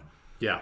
I want to get into all the character stuff, and I think that'll be our next big topic, but I do want to talk about how incredibly relevant Zeta Gundam feels at this moment in time. Mm-hmm. As an American viewer, but I also just think as a citizen of the world and kind of the trends towards fascism and right-wing extremism we're seeing, and the kinds of fascism and right-wing extremism that is, in the year 2019, kind of increasingly drained of ideology, which is what the Titans are about. Yeah. Like, the Zeons, as fucked up, especially as Giren Zabi made things, there was a belief system behind the Zeons at a certain point. Yeah. You know? And there is a genuine argument to be made, especially when we start to see how fucked up the Federation is, for Space Noid independence. Yeah. Like, Zeon under the Zabi family goes about it the absolute wrong way. But the Zeon people, and I think leaders like Char, have a really good point to make. Yeah. The Titans are just in it for the sake of power. It is power for the sake of power. And most importantly, and I think this is something they nail, that is, especially looking at it in the year 1985 when it was made to today, is really prescient, is cruelty for the sake of cruelty. Yeah. Because that is something the Titans do over and over again. They try to drop a colony on Granada. Is there a tactical reason for that? Kind of. But moreover, it's just they want to show their power. They try to gas colonies. We see them do it 3 times, and 1 time they do it, and Reccoa is responsible for it, and it's horrible. Yeah. But, why are they gassing the colonies? Is there any tactical reason for that? No. It is just so people know the Titans are powerful. And I look at that today in a landscape where you have, you know, we are just openly torturing children on the border. Is there any tactical political reason for that the United States gets out of that? Absolutely not. Is the Trump administration wanting people to know that they are cruel and willing to be cruel. And it is cruelty for the sake of cruelty. Is there any reason to ban transgender troops from the military? Absolutely not. It is actually is harmful to the cause of the American military, but it shows that you are cruel and can wield your power in cruel ways. Yeah. And I think the way they display the Titans as a force of fascistic cruelty, drained of any kind of fascistic ideology, is really prescient to the moment we live in now. And just with like the news that has gone on in the 2 weeks I was watching Zeta Gundam, it just rang true over and over again. Yeah, and specifically that fascism rises out of what you know from having watched the original Mobile Suit Gundam, and especially with some of the additional stuff they put in the movies, what is a like corrupting democracy, like a democracy that is undergoing this like process of severe corruption, where it's clear that like the people that are in power in the Earth Federation are not very good people. They're like incompetent, and two, they are manipulative, and they're not trying to do things for the sake of the good of the world. They're trying to do things for the good of themselves. And so in that scenario, the Titans being born out of that makes so much sense. And you have stuff like, I think Jared is a really interesting character in that context of where he is, you know, if you transplant him into like the modern American setting, he is so the embodiment of like white male privilege. He is the guy who just fails upwards. He's a probably better than average mobile suit pilot, but he's not great. He's fucking not Char. He's not Camille. He's not Amuro. He's not fucking Haman Karn. He's not Shiriko. He's not like, I'm one of the best people out here doing this. He's like, I'm a little bit better than the random grunt. They keep on throwing mobile suits at me that are like better than the mobile suits that my fucking enemies have most of the time, and he usually gets his ass kicked, and he gets the people around him killed. Because the women around him specifically, mostly the women around him killed because he's so incompetent, and yet the system just keeps on pushing him higher and higher and higher. And I think one of the best things that Zeta Gundam does is Jared doesn't even get a big eventful death. Like he's effectively the Char of the show, at least in the sense of he is the rival ace, which is like the broad sort of character archetype that Char kind of is in the original show, that every Gundam show has at least one, if not a couple, rival ace characters that are the other, like, you know, rival mobile suit pilots that are really good. And Jared is such an interesting character in that archetype because he's not actually that good. And so when it comes to here's the final battle, he just gets offed, and it's not even that important. He's not there for like the big final confrontation. He's dead well before, you know, it's down to Camille, Char, and then Paptimus and Haman. Like he cannot exist in that world because he's not that good. And that's how like the Titans work, is that it's not really about your competence. It's about your willingness to be a bad person and work your way up through that system. And they'll just keep on pushing you up, whether you succeed or not. And the political machinations of all this, where you see the Earth Federation and then also some specific examples like the Side 2 guy who just wants to surrender to the Titans, of how easily democracies win given just this slight pressure, are just willing to topple themselves to avoid the problems. And it's part of why I think the episode where Char goes down to Earth and gives the big speech, I forget what that episode is called. Day of Dakar. Day of Dakar, which is one of the best episodes of Gundam. Yeah. Mm-hmm. It's phenomenal in so many ways, but part of it is that like it's a fulfillment of Char's character arc up to this point, but it's also like someone finally stepping in and saying, no, we don't have to live this way. Like let's think about this, is also just a very powerful moment in, I think, our moment in time, where I think a lot of people are really just ready to roll over and take it, and it's like, fuck no, stop. Yeah, and while Zeta doesn't get super into the, like, environmentalist stuff, like, that's something that Victory Gundam does a lot more of.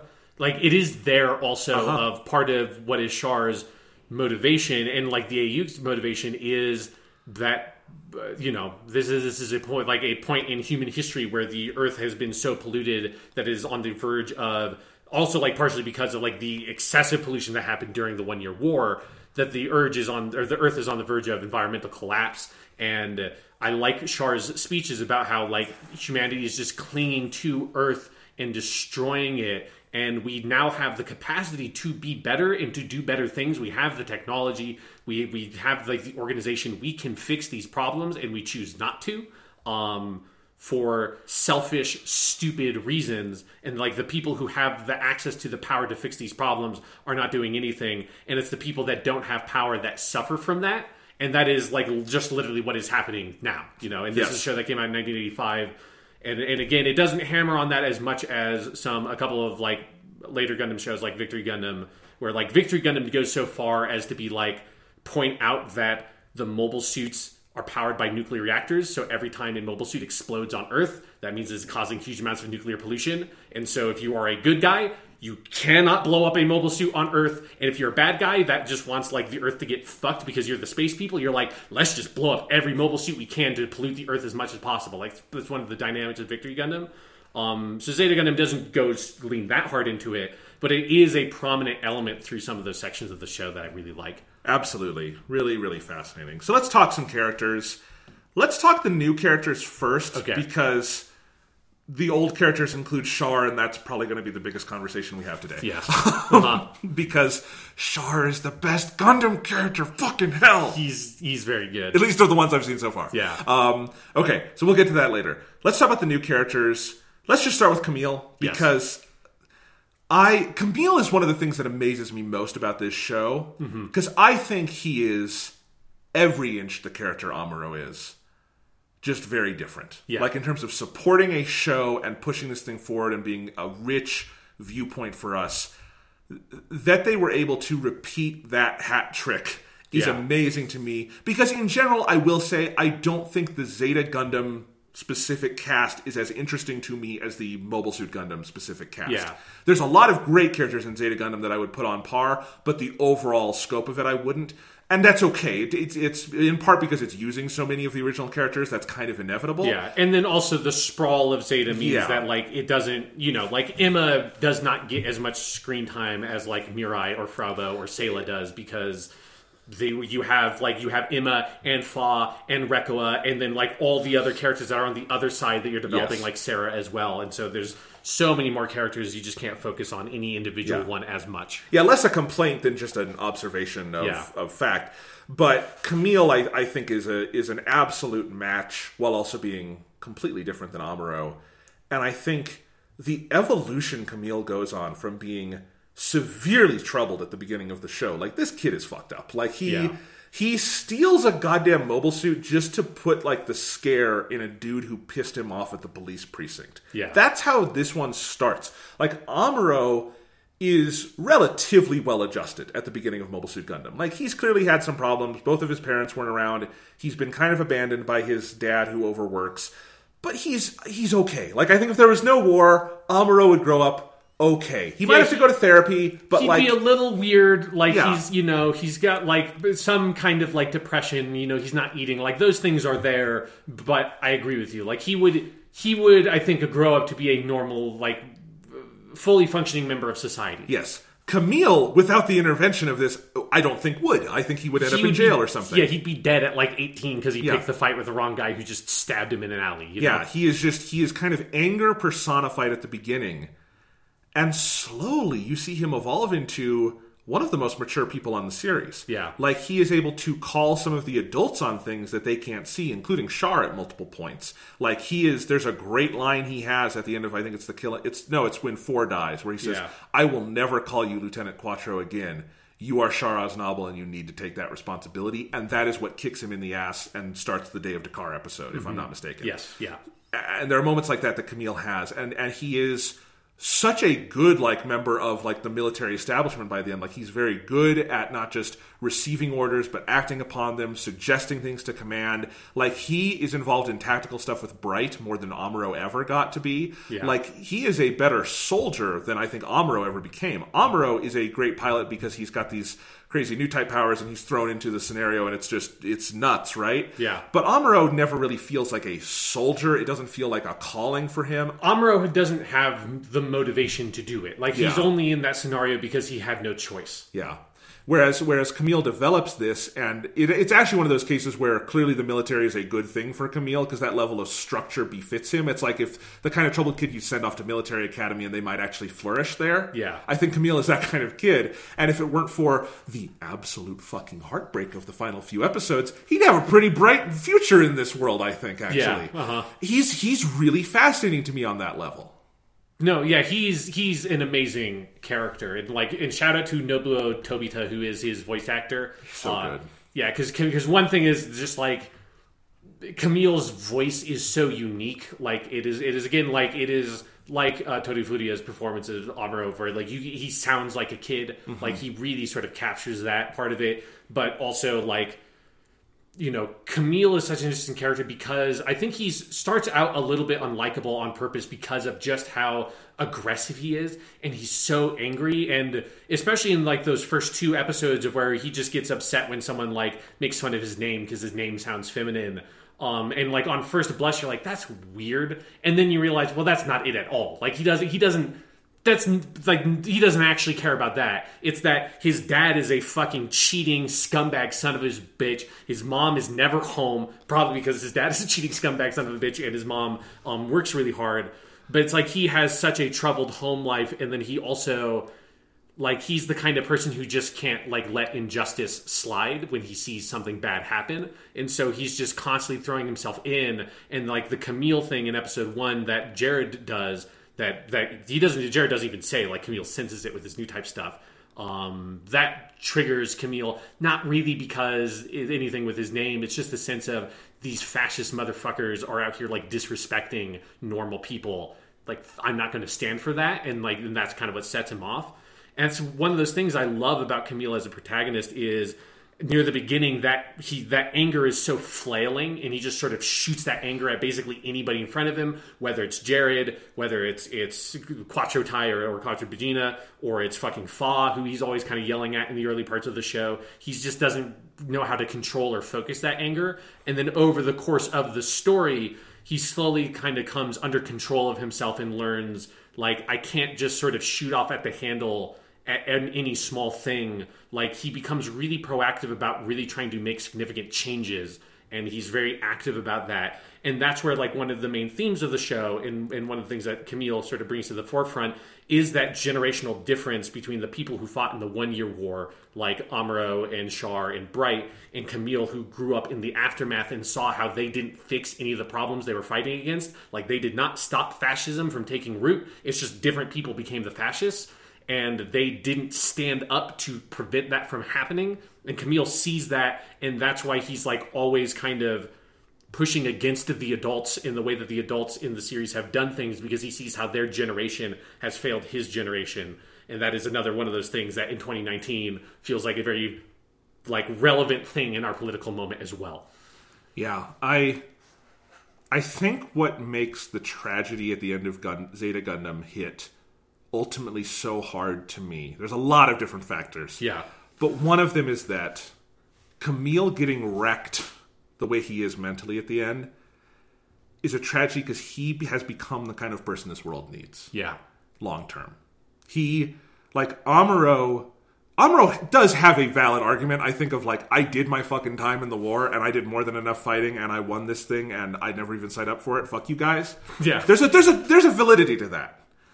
But that's the thing, is that Amuro was never kind of built to be this long term. I think Camille by the end kind of is, whether as a soldier or maybe he could become a politician, a la what Char starts doing in the second half. He is the best of these people at the end of this show. Yeah. He is absolutely the best of them, and he is the one who has to take it all on and basically give up his mind to do it. And at the end, the tragedy of Fa bringing his, broken body back to the ship, and them sailing away and having won the war but lost everything, effectively symbolic. Because I think losing Camille's mind is losing, effectively. Yeah. Is what makes it hit so hard. And I think a big part of that, to help transition our discussion, is that it's Camille's relationship with women that solidifies a lot of this for me. Yeah. Because almost every new character who is new to Zeta, is a woman. Yeah. You have a couple of significant men. You have a couple people in, like Lieutenant Apolli, and you have Captain Henkin and people like that. Or on the other side, you have Jared and Paptimus and people like that. But there are so many women in this show. I just tried to list all the significant women you meet on Zeta Gundam. Yeah. Emma Sheen, Reko Alande, Fa Yuiri, For Murasami, Sarah Zabiarov, which, love that name. Mauer Pharaoh, another mwah. You have Lila and Seidel, who are kind of smaller. You have Haman Karn. I'm probably forgetting some. You have Rosa Mia. Like, there are so many that come into play. And in some parts, they kind of blur together, but they become actually, I think, actively more specific as the show goes along. And the show ends with a battle between one man, Poptimus Shiroko, who we very clearly see has been using and abusing women to his own ends. Another very relevant 2019 character is Shiroko. Yeah. And you have Camille, who I think his growth has been defined by how he has come to see and treat and relate to women. Yeah. And that being the final battle. It's an avatar with two men, obviously, which has its own issues in some sense, but that's a very powerful image. And it is two competing visions of masculinity. And it is one that includes femininity in its heart, literally when you are a new type, bringing the spirits of your deceased female friends into your heart. And it is one who has been using them as human shields. And I think that is one of the most fascinating things about this show. Yeah, no, it's one of the things where on the main Weekly Stuff podcast, I talked about how I recently rewatched through Neon Genesis Evangelion and had some, let's say, issues with the way with some of the stuff that Eva does, and it's something that knowing that we were doing Zeta, like I was thinking about both of these things in relationship to one another, because Eva, I think, ultimately just treats its, particularly if you watch End of Evangelion, it just treats its female characters like utter garbage, and it feels like an actively misogynistic thing by the time you get to the end. It's frustrating because at early parts it does some cool stuff with its female characters, but part of the things is it ends up reducing all of its female characters to the same kind of like psychosexual traumas, which is where a lot of the Freud stuff comes in that show. And so it kind of feels like it flattens out all these cool female characters into sort of the same vague, like, female, like, psychic trauma thing. And the problem with that is that even if you have a lot of female characters, they all are kind of, like, flawed in kind of the exact same way that presents this thing that makes it feel like this is Evangelion's, like, view on women and femininity, because all the female characters fall into a couple of these very similar traps around sex and, like, relationship to, like, their fathers and stuff like that. And one thing that's amazing about Zeta is Zeta has a lot of female characters, but it never like so it does a little bit with like the cyber new type women of like showing how these women are being created and manipulated and abused by the systems they exist in. So like, you know, Four and Sarah and Rosamia all kind of get put in like a similar block with like Lala and from the first show, and kind of show how we have been like this system has been creating and abusing women in this way, but it's very conscious. It's a part of the text, and it's very conscious as a part of the text. And I think one of the reasons why it works is because you also have Fa, who is not a part of that at all. And you know, some of the Fa stuff, there's a little bit of like stereotypical feminist stuff with her of like she's not a great pilot, and they're constantly telling her like, Fa, like, you're not cut out for this. But it's fine for Zeta to do that with Fa, because you also have Emma, who is an amazing pilot, is as good as anybody, and doesn't give a shit about, like, she's not pining after some guy. Like, she doesn't, you know, Henkin is constantly like making like cute little like, hey, you want to go out, you want to have dinner kinds of things, and she just very kind of politely puts him down and says like, no, like, I'm not really interested in relationships every single time. And the way that the show is able to have like so many different kinds of female characters makes it feel like Zeta never reduces the women into one thing.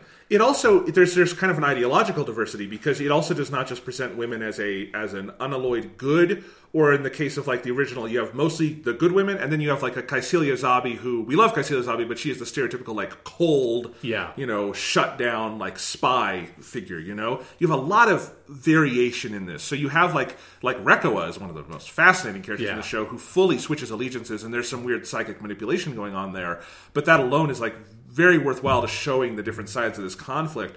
Or all the women who come through Jared's life, mostly it's Mawar and Lila are the two for him, and they are unambiguously better pilots than him. Absolutely, yes. Better people, better pilots, better tacticians, all of this, and they keep dying for this piece of utter garbage shit douchebag. And like that is also very interesting. So it's this really big tapestry with women that I think the show does a fascinating job with, and very strong work with. And I think watching the transformation of Camille from when he starts being like really jealous and protective of Fa being a pilot, to at the end, like, they're effectively in a relationship and he's a pretty good boyfriend. Yeah, you know, and it's and like the stuff with he has that like kind of fling with Four after his first like stay on Earth in Neo Hong Kong. That's the turning point for him. Yeah, and he comes back to space, and it's like one of like the best, like most interesting scenes is the episode where he comes back to space and he sees Fa again for the first time because she comes and gives him the Zeta Gundam, and they're back on the Argama, and he just kind of comes up and hugs her in this very kind of like romantic sexual way. And Fa doesn't quite know what's going on. You as the viewer know that he is using, and that moment he's using her as a replacement for 4 because he misses that kind of intimacy he had with her. And so he's still, and that's where like you can kind of see there would be a potential for him going down some sort of Shiriko type path of using women in the way that Shiriko uses women, especially with Camille's potential as a new type and him being able to kind of manipulate people emotionally that way. But he turns away from that path. And it's like, and it's, it is his journey of like his complicated relationships with women early on, like partially also like I think a lot of the mom stuff and him seeing his mom die, which is a huge turning point for him at the beginning of the show. To then by the time you get to the end, where like the way he treats, this is where I think like the Rosa-Mia Bottom stuff that the first time I watched it I didn't like so much because I thought it was too much of a repeat of 4. On my second viewing, I realized that the reason why they're doing this is to juxtapose how much better Camille is at being able to handle this situation than he was with 4, where he was so wrapped up in 4 in a way that was so unhealthy the first time they were together, that this time around he's like not trying to use Rosa-Mia for like to satisfy his own needs. He's like actively trying to help her as a person and try to help her get better and like work with her as a partner. And that's where like you see so much of that growth in that section of the story. Absolutely. Let's talk about the cyber new types. Okay, yeah. Kyokan Ningen, because they're a really fascinating element. I think the 4 material in this show is some of my favorite Gundam stuff. Yeah. I mean, my favorite stretches of Zeta is the stretch on Neo Hong Kong with Amuro, Camille, and 4. The little brief time when you go back to 4, and then all the stuff at the end are, I think, like the most potent sections of the show. Yeah, I mean, my favorite episode might be episode 20, where they get Camille off of Earth finally and get him back into space, because he's had 2 chances to get off Earth at that point. Yeah, that's where they like steal the pod that the Titans have on that ship, right? And he launches out the side of it. That's very cool. It's so good, but it's also, there's a bunch of really good 4 stuff in that episode, including the scene that full on, and I didn't even know why. I couldn't articulate what it was that did it to me, where he is in the cockpit with 4, and he's at her knees, and he kind of lowers his head, and she says, "Do you still hate that name? Do you hate your name, Camille?" And he says, "No, like, I'm trying not to." I'm tearing up trying to talk about it, and I don't even know what weird power it has, but what is going on between them is so rich and weird and interesting. And then that episode also is the climax of everything with Amuro. Amuro does come back a little bit later, but effectively, like, especially with his relationship with Camille, this is the climax of that Amuro fulfills his mission, gets Camille off of Earth. Camille has to say goodbye to 4. 4 sacrifices herself. For all Camille knows, she's dead. We see that she lives. All of that. It's beautiful. It's fascinating. And then they do wind up later on kind of running through it again with Rosa-Mia. And I will say, the first couple of Rosa-Mia episodes was my lowest point of being like, I don't know what Zeta Gundam is doing right now.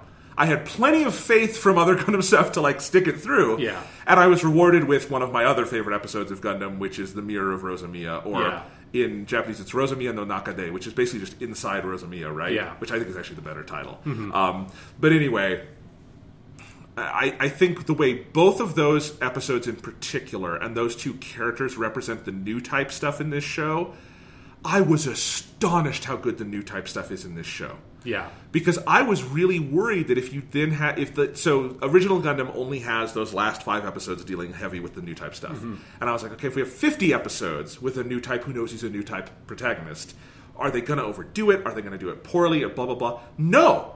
And the answer is... How do you keep the new type stuff interesting? You keep it fucking weird. Yeah. That's what you do. They keep it weird, but I also think they go to kind of greater emotional depths. Like, clearly taking their cues from the Cosmic Glow episode and everything with Amuro and Lala. Yeah. But also with characters who, because they get to do it earlier in the show, are so much more unsettled in who they are as people. You know? Yeah.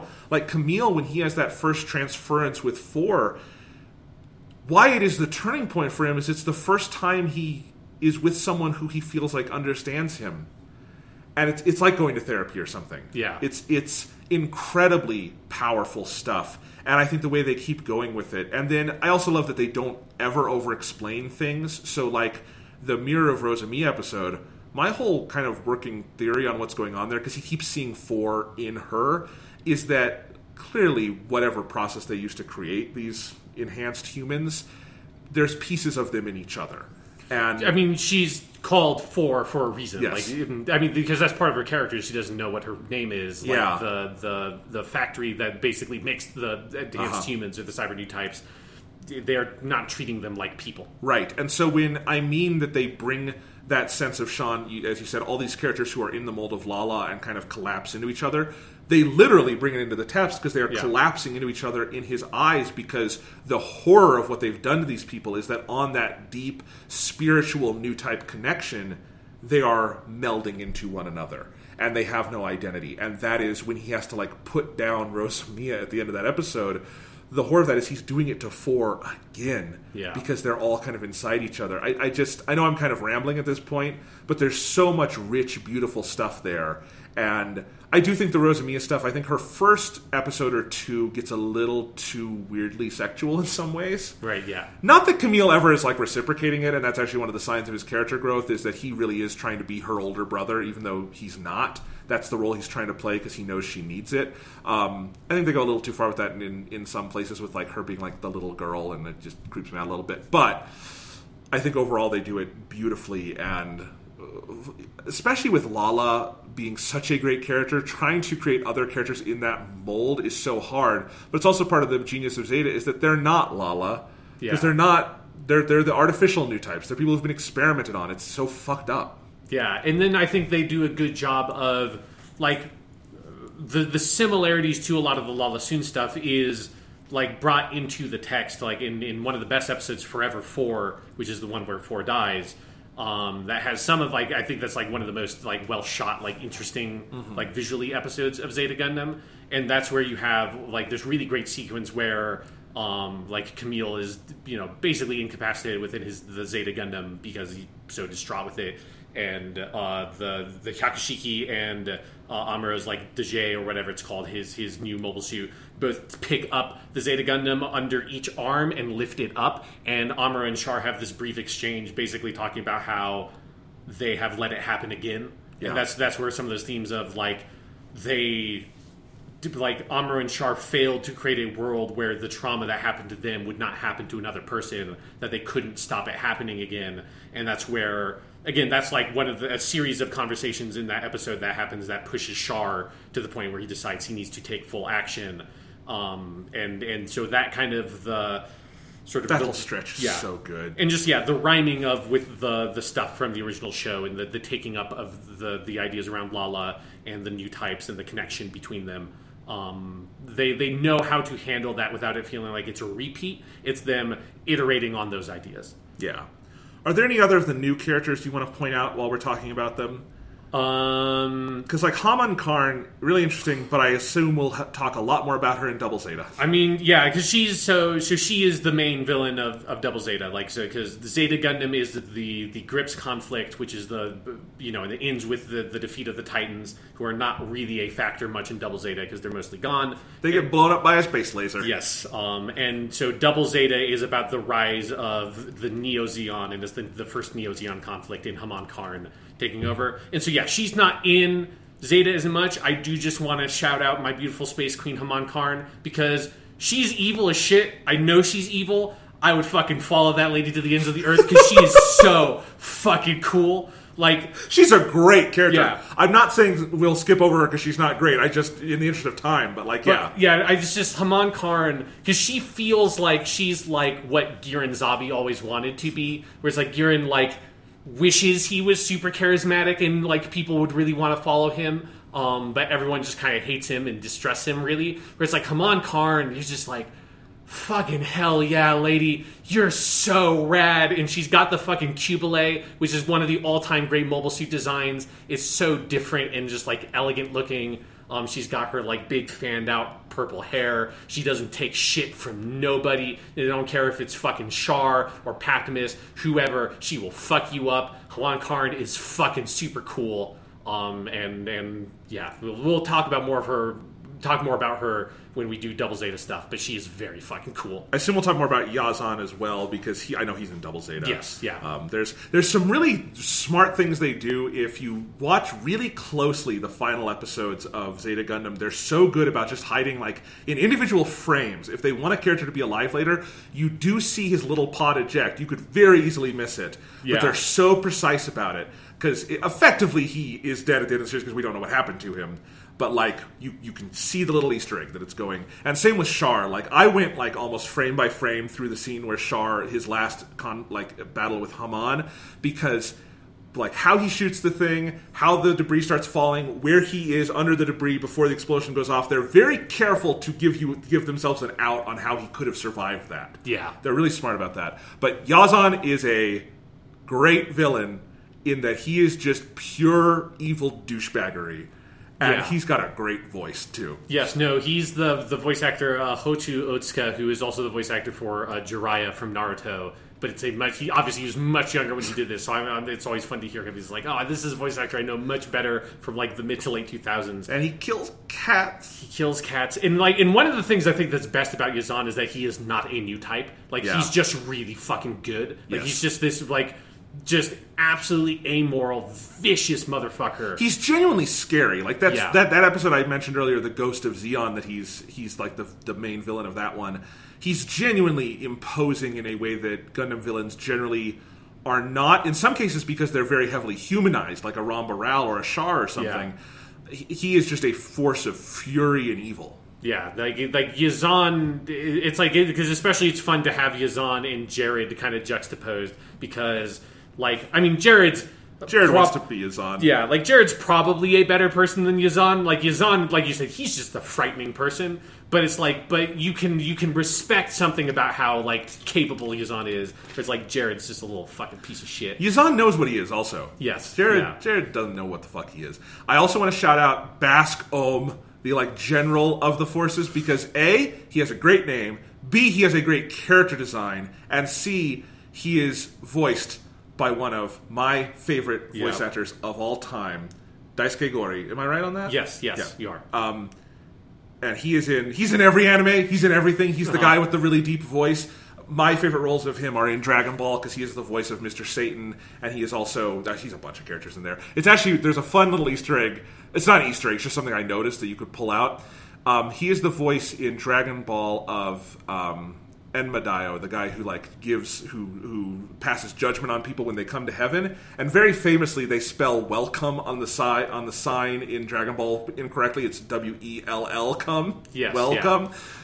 There's a Bask Ohm episode where they also misspelled the sign as welcome, and it's both Daisuke Gori, and I'm like, what the hell? That's not an Easter egg, but it's awesome. Yes. Anyway. It's just the aura he emanates. You got to misspell welcome. I love Bask Ohm. Yes, he's a good bad, because he's just got like the weird, like, glasses. He's a good bad guy. Yeah. Anyone else before we move on to some of our returning favorites? We talked a little. Do you have anything else you want to say about Shirko? Shirko's interesting.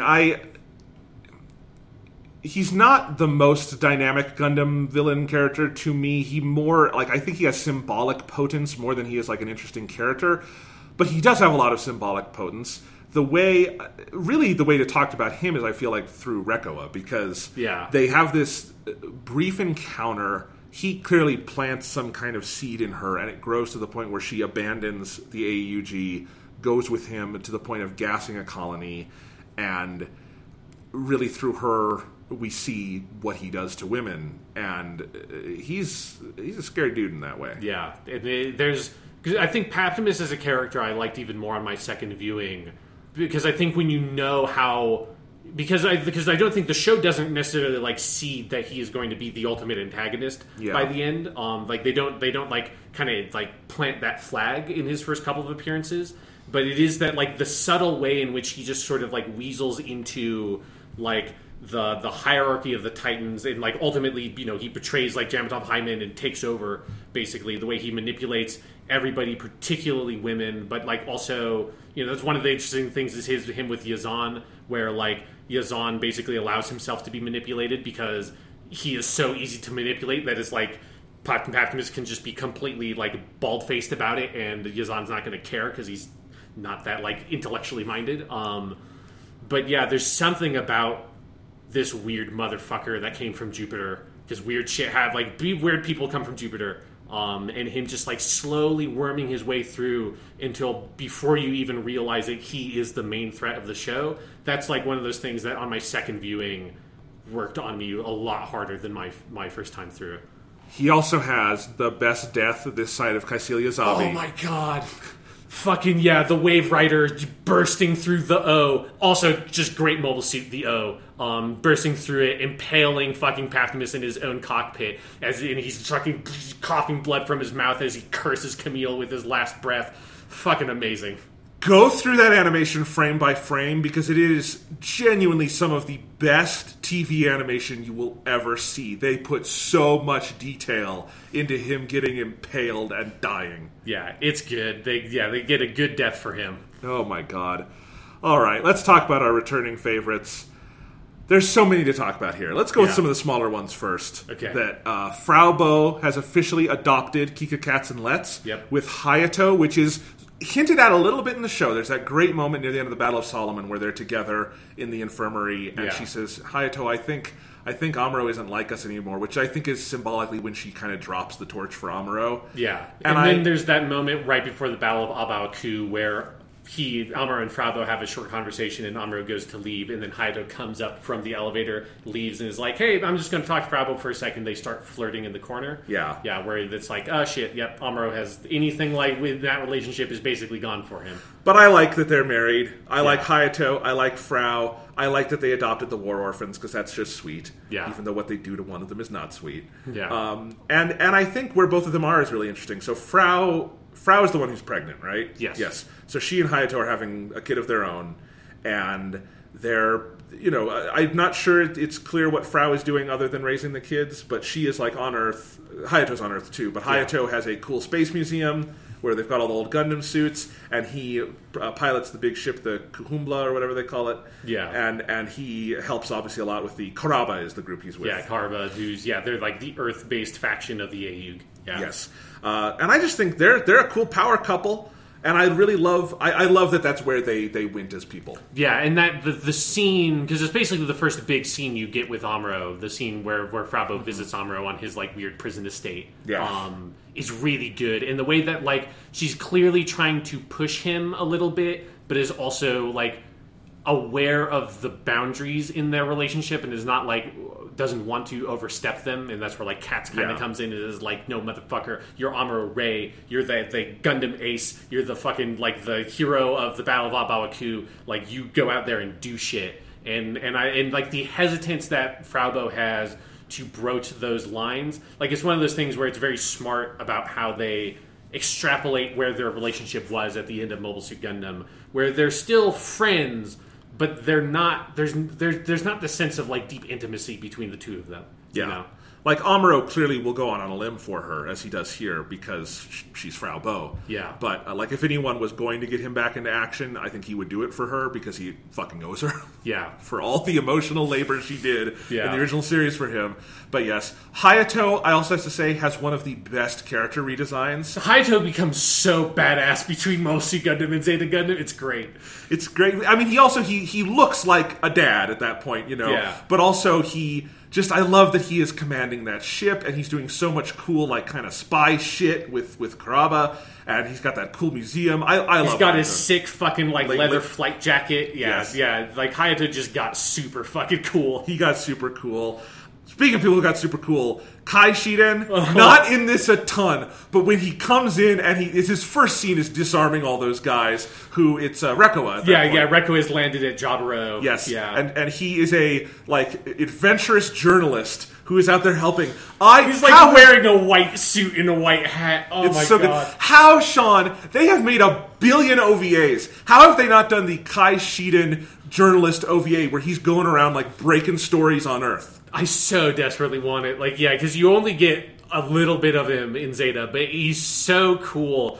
And then he does with like a very iconic thing where he the last time you see him, he leaves behind a letter for Hayato with all of his suspicions in English.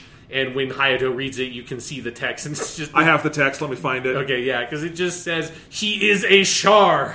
It's so good. Let me see if it's here somewhere, because I definitely took a screenshot of that. But yeah, Kai, I also realized on this watching, because I looked it up, but then I also kind of was able to hear a little more. You know, Kai is the same voice as Piccolo in Dragon Ball Z? Yes, yeah, I forgot to mention that. That dude has range. Mm-hmm. Yeah, he does not sound like Piccolo No. at all. It's not like, Captain Bright, you can basically tell that that's Ten Shinhan. Yeah. You can tell that Amuro is Yamcha. Okay, Yeah. I have the letter. So it's something, many years have passed since I saw you last, ? How's your wife, all caps, Frau Ba, it's B-A-W, and kids? They should be happy with you. I wish I were you. Captain Quattro, he is a Char. He should be becoming the leader.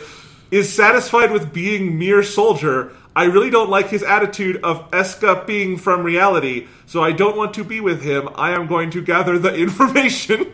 Yeah, and then the screenshot you took has what Hayato says in quotations, which is Lieutenant Quattro is likely Chara's novel, which is not what that. I mean, that's the gist of what that letter is saying. Captain Quattro, he is a Char. He is a Char, and Char is in capital letters. That sounds like the same kind of writing from the beginning of Castlevania Symphony of the Night. Yeah, he is a Char. That's so good. Oh my god! But I love Kai. Kai's got a great redesign. Then you've got Mirai and Captain Bright. Yes. And they got married, which is a little more obvious than the Frau Bo Hayato connection. They clearly had a thing going on. Yes. Yeah, for most of Gundam. And they have had 2 kids of their own. They clearly are also a power couple. With their kids, Hathaway Noah, who will come up in a movie in the near future, Hathaway's Flash. Yes. Which movie trilogy. Yes, and because Hathaway is you could so see Bright coming up with, it's like the most naval name you could possibly give someone, but the even better name is the girl is named Chamin Noah. That's so good. But I love that Bright and Mirai actually don't have any scenes together in the series, but I do love that they got married, that they had kids. Mirai has some really good scenes. I actually love Bright's role in this whole series.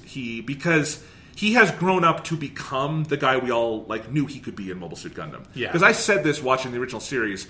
Bright Noah was a man clearly born to lead. He's a born leader. It just came about a little too early for him. And so he had a little bit of growing pains in his role as captain on the original series, even though he ultimately did great work and is one of the heroes of the 1 Year War. He's a really damn good captain in this show. Yeah, and he's obviously doesn't have a huge amount of character development or anything. He feels like he's a person who's been fully baked by the time he pops up on the show. But yeah, he gets a lot of great little human moments, though, like when he very quietly asks Char as Lieutenant Quattro, hey, my family is down in Jaburo, I think. I'm going to show you a map where I think they are. And it's also a really nice humanizing moment where you see how far Char has come, where Char's of course, absolutely, I will find your family, Yeah. He and Bright was his enemy, but they are totally working together. It's like the respect that they both have for each other, because Char spent the entire time of the first show chasing after the White Base, and so it's the guy who was the captain of that ship,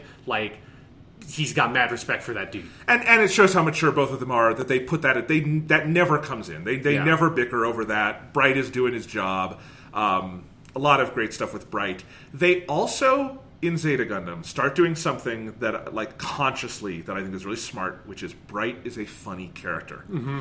Yeah. I don't think that is a conscious part of the original Gundam, but I think you look back at Gundam and it's there are funny things about Bright. In a straight man kind of way, he can be very funny. And I think they start leaning into it. Not that they make him comic, but I think one of the best Bright moments in Zeta Gundam, and where they are in on the joke now, is in an early episode where he's like, where's Emma? Emma needs to come to the deck. And they're like, something. And he's like, well, tell her to come up here for a correction. And then he slaps his hand. Yeah. That is one of the, reading about it, I now know that's an iconic Captain Bright moment. Yeah. But, that to me kind of sets the tone of that, in his sort of, he's such a strong authority figure, and for good reason, because he's always piloting a crew full of fucking kids. Yes, yeah. And this is, if you like that element, I think you'll really like him in Double Zeta as well, because it is this motherfucker, these goddamn new type kids stealing these fucking Gundams. Yeah, it's god damn it, just listen to it. I'm just How many times do I have to slap you motherfuckers before you understand this is a goddamn war? I know.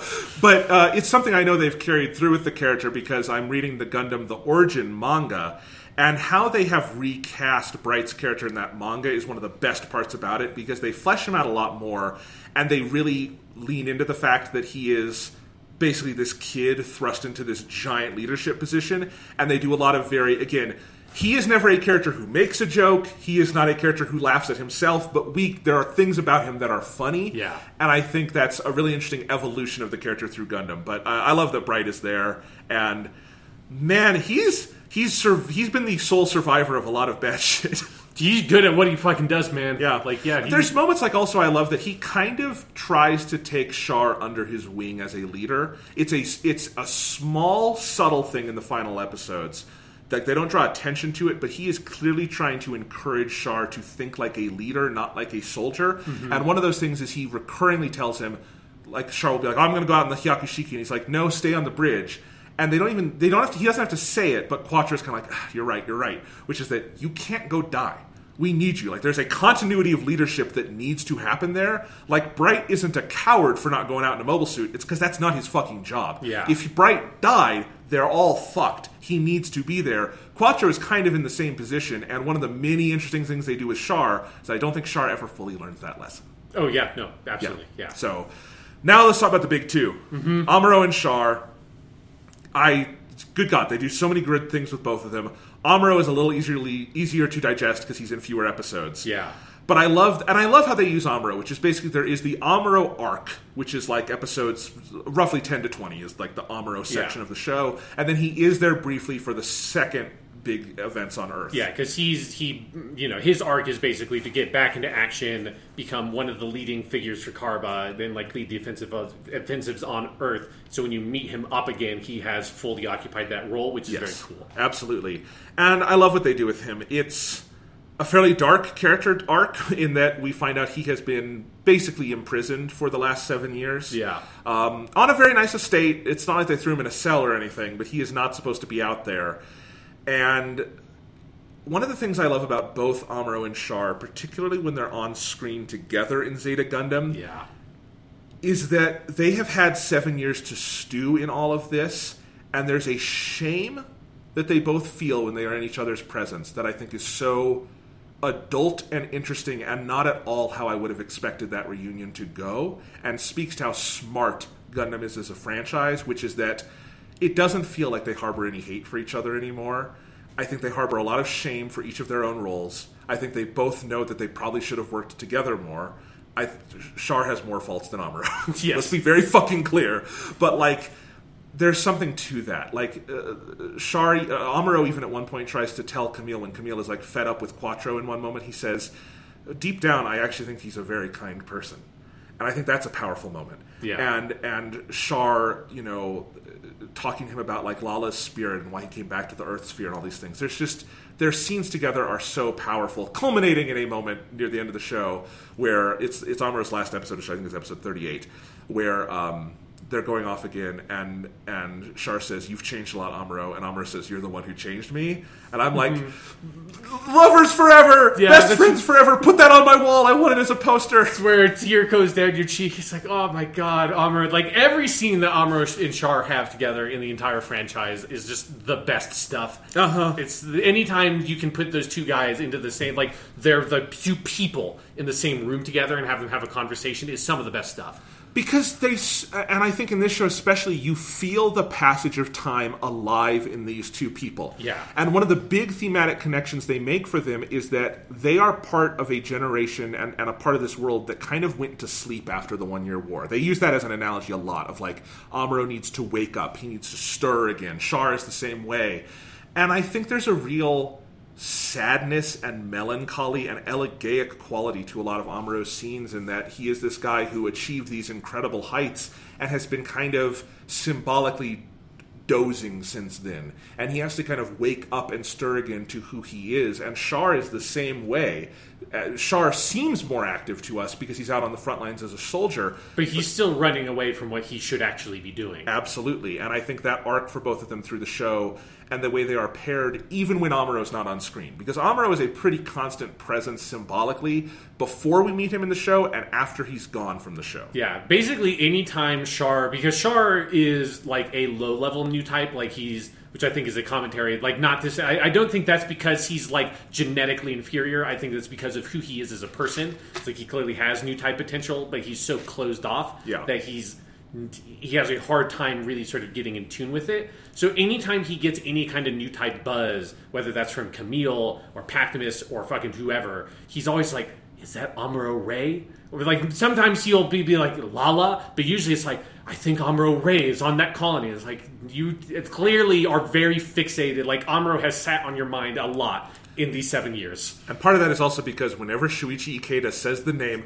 Amuro Reda, he says that he makes a meal out of that name every fucking time. Yeah, it's so good. Yeah, anytime you can get him to just say Amuro is very good. It's so good. But yeah, I think Toru Furuya does a great job modulating that performance for an older, kind of sadder Amuro. I think the overall arc of him kind of waking up again and he never starts piloting a mobile suit like we saw him do in the original. Yeah, they're smart to like never like indulge in, because there's definitely this sense of like, especially like when you kind of come back to him of like Amuro's probably like really fucking shit up, but he's not the main character of the show. You're not they don't ever indulge in showing him just like lay waste to like a dozen mobile suits. Exactly. But I think that arc is really, it's poignant, it's special. That it is viewed through the eyes of Camille is important because it's kind of at the beginning a don't meet your heroes arc. Yes. And then I love that Amuro's ultimate arc of heroism is it's not going back into space, it's not claiming the glory for himself, it is getting this kid off the planet so that the AUG in space can have hope. Yeah. And I love that. And that's part of why that episode 20 is maybe my favorite of Zeta Gundam, is how perfectly it intersects those arcs together. Yeah, and it's just, I think the choice of doing this with Amuro is so interesting to me because I think it picks up on the more subtle things from the conclusion of Mobile Suit Gundam. It doesn't take the like, and Amuro connected with all of his friends again and got to go home and everything, and he lived happily ever after, and he's friends with everybody. Like, that's not that at all. Like, he clearly did find something to live for. He is still living his life, even if it's, he's asleep, quote unquote. But he, all the things of the way he has distanced himself from so many people in the concluding episodes of Mobile Suit Gundam, like, that's the Amuro that continues in the future. Yeah. It's the normal Amuro, not the Amuro who's like elated that he managed to survive and get back to his friends in those last seconds of Mobile Suit Gundam. And so they pick up on those threads of like Amuro is not all together. Like he is a traumatized, hurt, broken person in so many ways. It's like he has had 7 years to sit with all the shit he did in the 1 year war. And then also, I think, like, the sense of that the world did not really congratulate him for everything he did. Like, obviously, like, on the surface, he is famous. Like, people know who he is.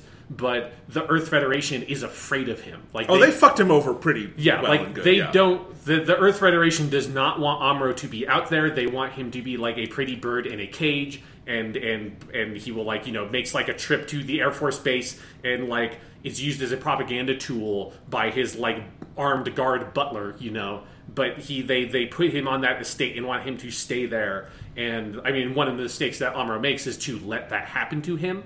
Even if, again, like as you said earlier, it's easy to see where Amuro is coming from, and it's hard like to blame him too hard for the path he chose to take.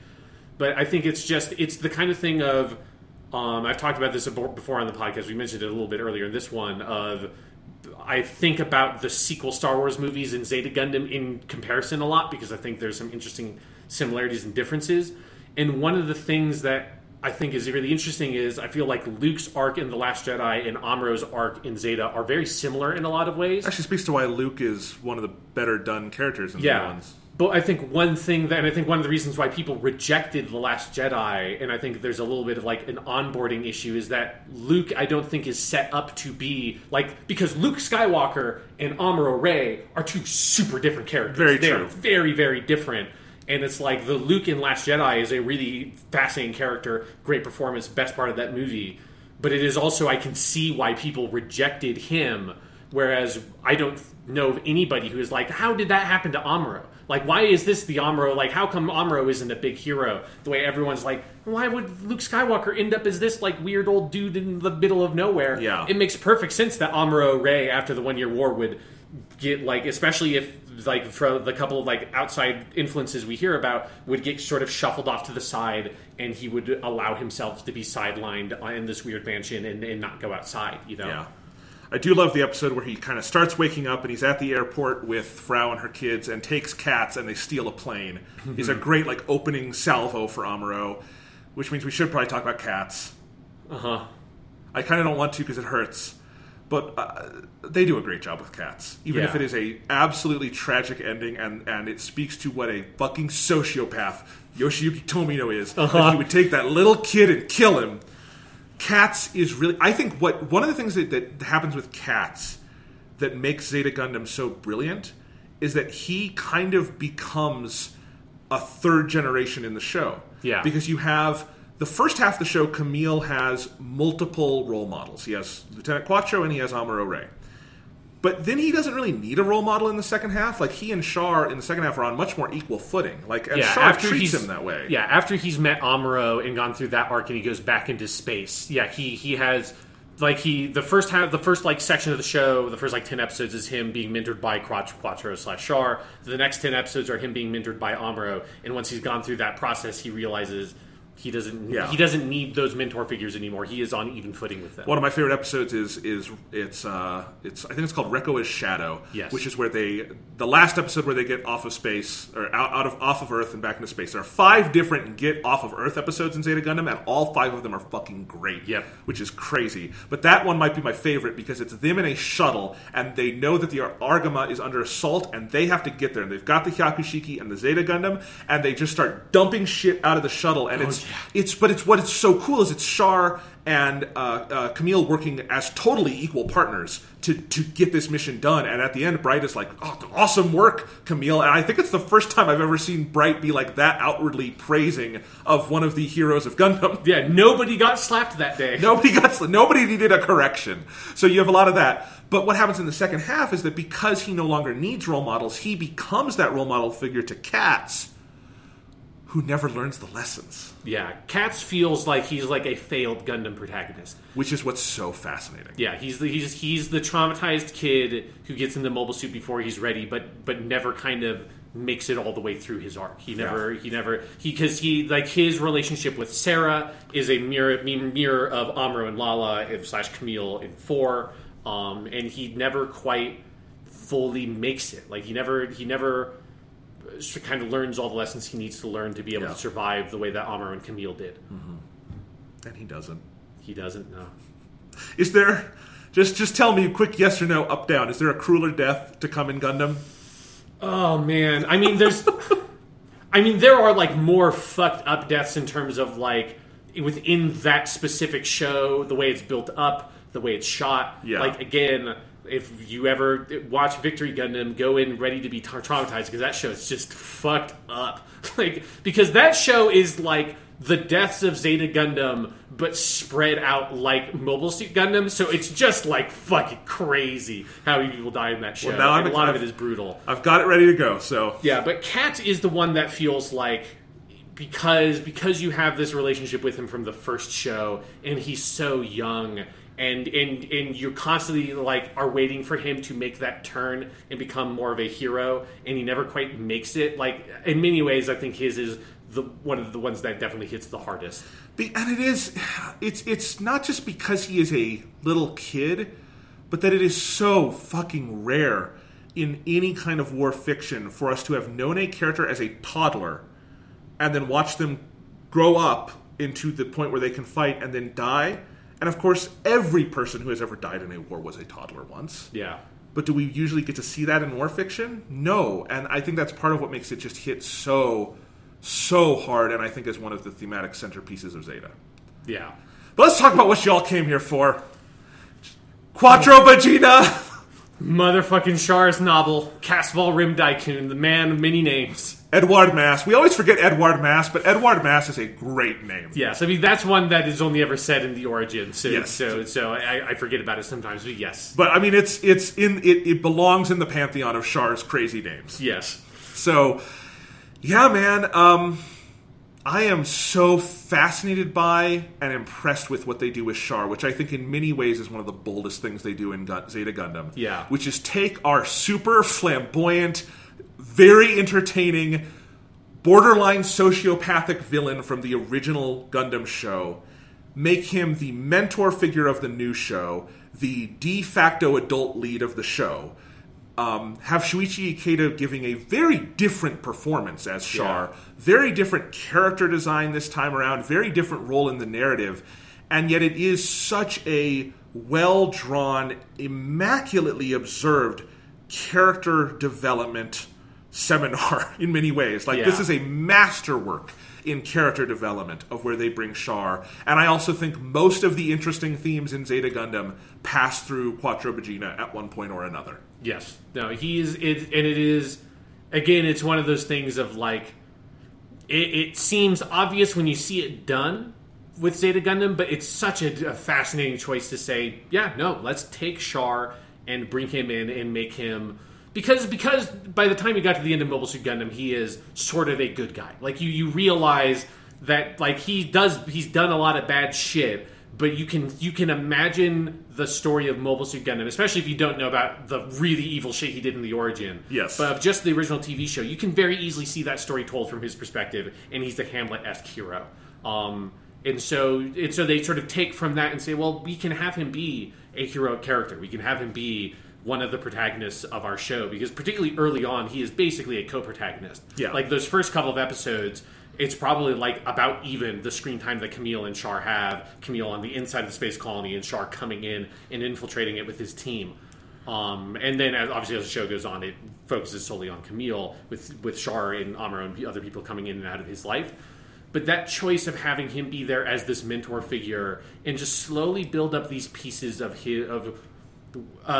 you don't get the specifics of, like, the events that have happened to him, but, like, the journey he has gone on in the intervening 7 years to go from the man driven by revenge and some sort of cause to take up what his father had left behind, and to meet him again having assumed a totally different identity as a lieutenant in some weird organization that is just, he has decided, he's given up and decided to become a soldier. And because it's the thing he knows how to do, it's the thing he is better at than almost anybody else. And so he has decided, fuck it. Like, I'm going to pick the best cause I see, and I'm going to be a soldier in that cause, and that is as far as it's going to go.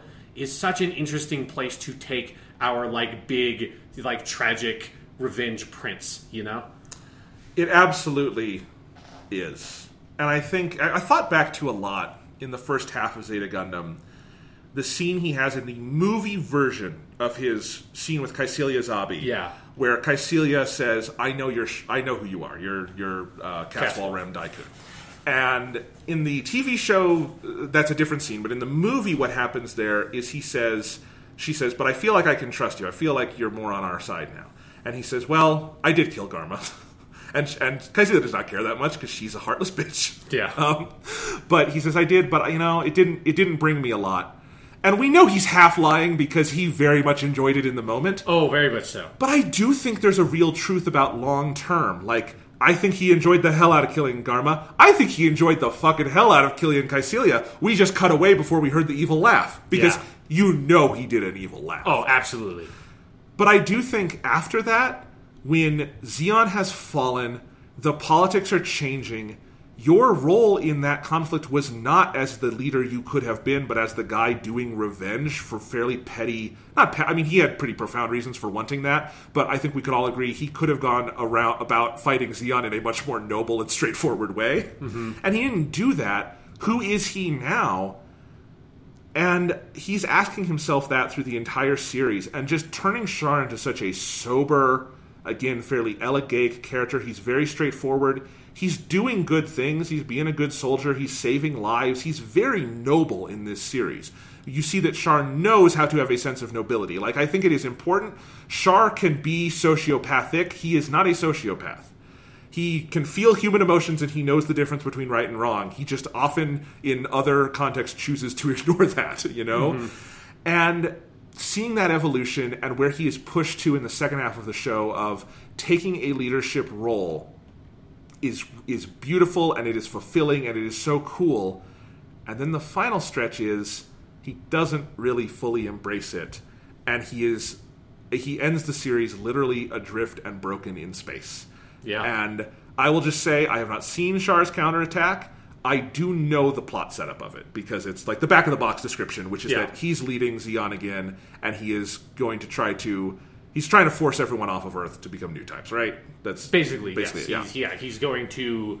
Yeah, he wants everybody to leave the Earth. It's like the extremist version of what he's advocating for in the Day of Dakar speech. And what's fascinating to me is that for a lot of Zeta Gundam, because I did know that's what Char's counterattack was about, and for a lot of Zeta Gundam, I'm like, how the fuck do they get him from this point to that point? Especially how do you go from him being a villain to a hero to back to a villain again? Especially when I know he's not in Double Zeta. Yeah. And then I'm like, and that just increasingly as Zeta was running out of episodes, I'm like, we're almost out of Char. Where do we get there?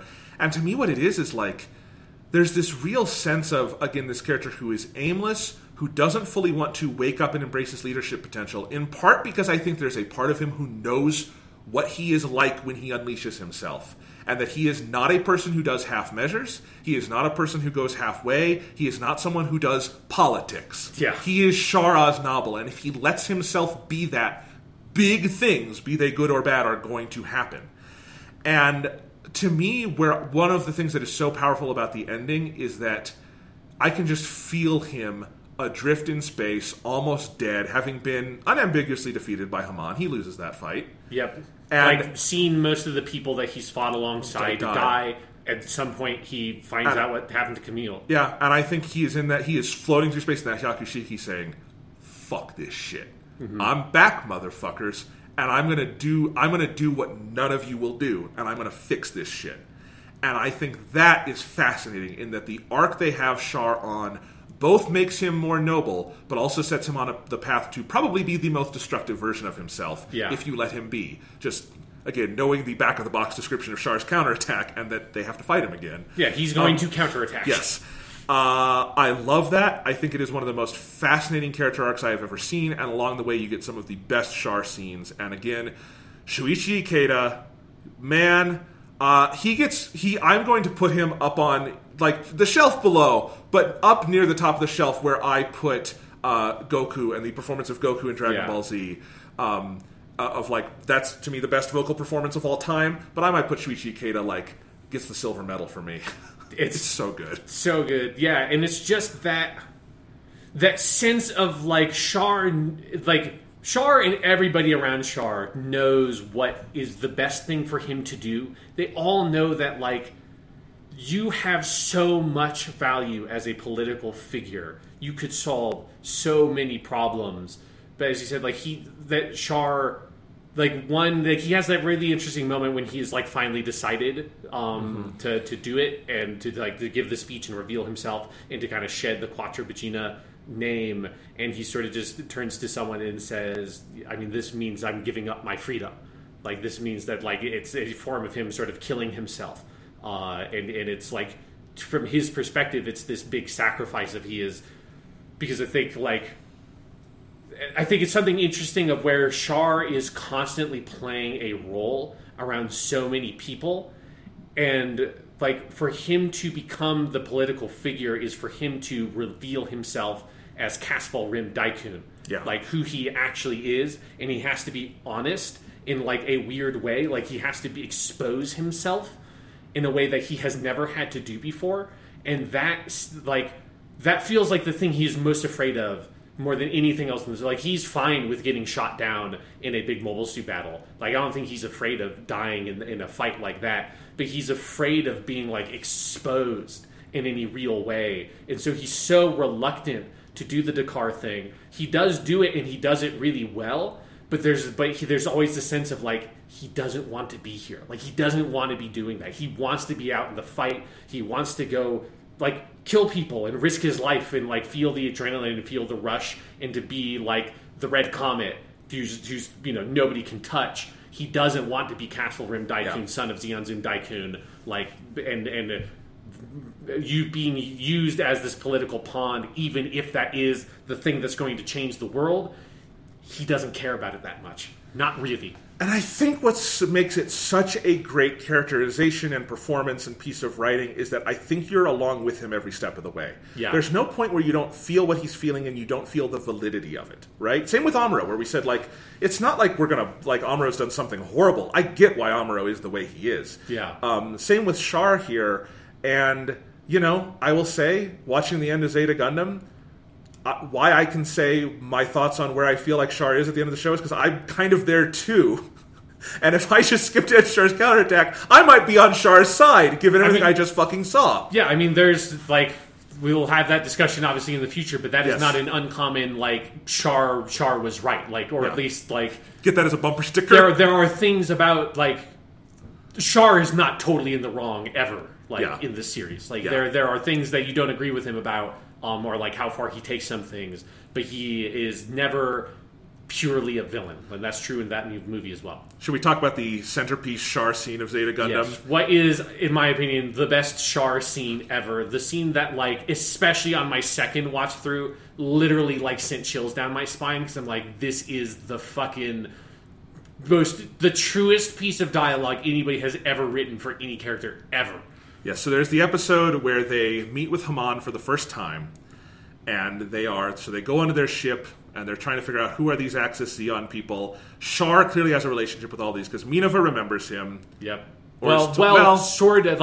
It's clear that he spent time with Minerva, but when she was too young to really remember him, so she has been told to act that way towards him. Yes.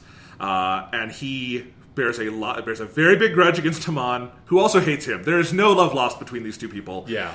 And anyway, in the second half of that episode, they are trying to escape the compound because he just goes off on it. It's so interesting because it's the first time Char in Zeta Gundam loses his cool, which is like, you put me in front of Azabi and Haman Karn, what do you think is going to happen? Yeah, it's like him being confronted with... And that's where it's like... there's a manga series I have not read called Char's Deleted Affair that tells the story of what happened with him on Axis and like Haman...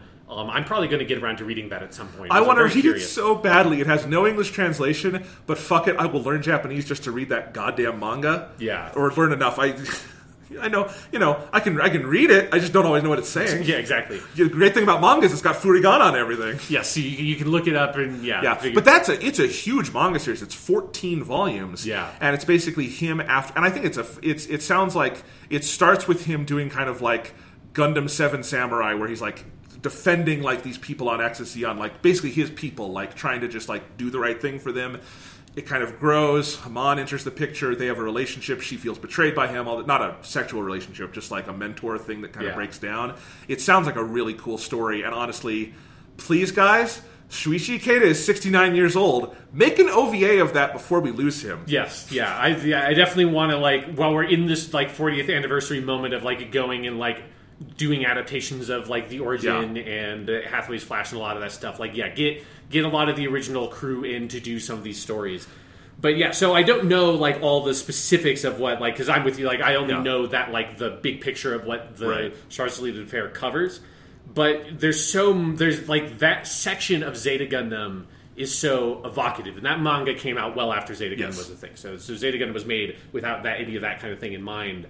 And there's just a sense of clearly Char, he went back to Axis after the end of Mobile Suit Gundam and tried to be some kind of leader. He went back to these people and tried to live up to that reputation or whatever it is, and he couldn't do it. He failed at that, and he left and came back to the Earth sphere at some point. And I like really love how evocative it is in Zeta Gundam of him like immediately being confronted with that again, finding out how fucked things got as soon as he left, that Minerva who, like, despite Char being someone who hates the zombies, clearly he doesn't care. Like, he's not an idiot. He knows that Minerva was a baby. Like, he doesn't have any, like, poor will towards her. Or, like, it seems like he cares about her. I think he would like to help her. I think he's really pissed that Haman is using her this way. That, like, he has known her since when she was a small child, like a baby. It's not the name zombie that pisses him off. It's what they did and who they are. Yeah, exactly. And so it's clearly, like, he wanted to help raise Minerva into, like, a better leader or, like, a figurehead or something that could, like, unify Xeon and take care of her. And instead, when he left, Haman took power because Haman is fucking cool and charismatic, and she's going to take power if there's a vacuum there for her. It's, again, Zeta Gundam is all about the vacuums these people have left. Yeah, and she's basically like the Cardinal Richelieu of the Axis forces and has installed Minerva as a puppet, but she's the real power behind the throne. Which is another thing of where, like, if you're listening to this podcast and you listen to our Game of Thrones podcast and you're wondering, why is Sean so unimpressed by a lot of the stuff that Game of Thrones did? It's because Zeta Gundam does half that shit way better. And it's like that dynamic in him just being so clearly confronted with what must have been just a massive failure for him of living up to that potential he had as the son of Zeons and Daikun.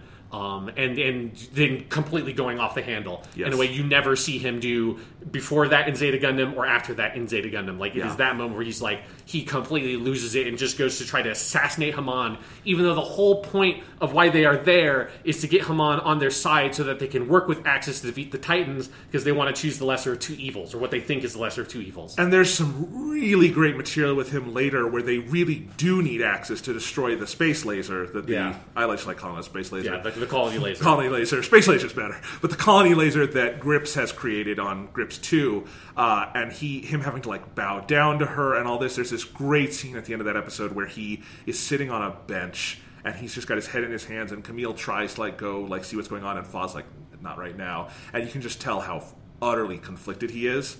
But in between those, you get him trying to kill Haman, and she calls him out on, like, you traitor. And he says the words, I have never even once betrayed anyone, Haman. And it is the most... And it's the venom with Shuichi Ikeda, and, like, the sheer confidence in venom with which he says that line. Because I would say, like, this line is a little bit of a meme in the English Gundam community, because if you, like, try to look this line up on YouTube, it is, like, very hard to find Japanese voice versions of it, which is very frustrating because it's one of my favorite scenes. But it's because the English dub of Zeta, which I have seen almost none of, like, I cannot vouch to his quality. My files didn't even have it, and I was happy not to have it. Yeah, and so the English voice actor for Quattro/Char in that moment gives a very, like, generic standard reading of that line, where if you just say, Haman Karn, I have never betrayed anybody in my life, of course someone immediately is going to go make the fucking clip on YouTube that then immediately cuts to him laughing in Garma's face and blowing Cassilia's head off, and, like, all the times that Char... Like, and those are old YouTube clips. Those YouTube clips are, like, 7 years old. If you did it now with the Origin also, you could make, like, a 10-minute fucking short film about all the time Char has betrayed somebody. Because Char is a well-known turncoat. Yeah, because if you just play that line in a very generic, like, I have never betrayed anybody, Haman Karn way, you're like, you motherfucker, like, that's like on your business card is Char is novel professional traitor. Like, that's what you do. But, like, that's not what he's saying. When Shuichi Ikeda says it, it's like this realization of, oh my god, this is a guy who has never considered himself to have been on anybody's side. He can't ever betray someone because he has never trusted anybody in his entire fucking life. It is Char's novel. He is on his own team. It is him against the world. Like, you know, him and the zombies is not Rekoa. Rekoa betrayed the AU. She believed in what they did. She, like, worked with them. She was earnest about a lot of that. And then her, like, connection to Paptimus ended up turning her, and she ended up joining the Titans. That's not what Char did. Char never believed in the zombies. He never believed in the Zeon military. He's never believed in any of that shit.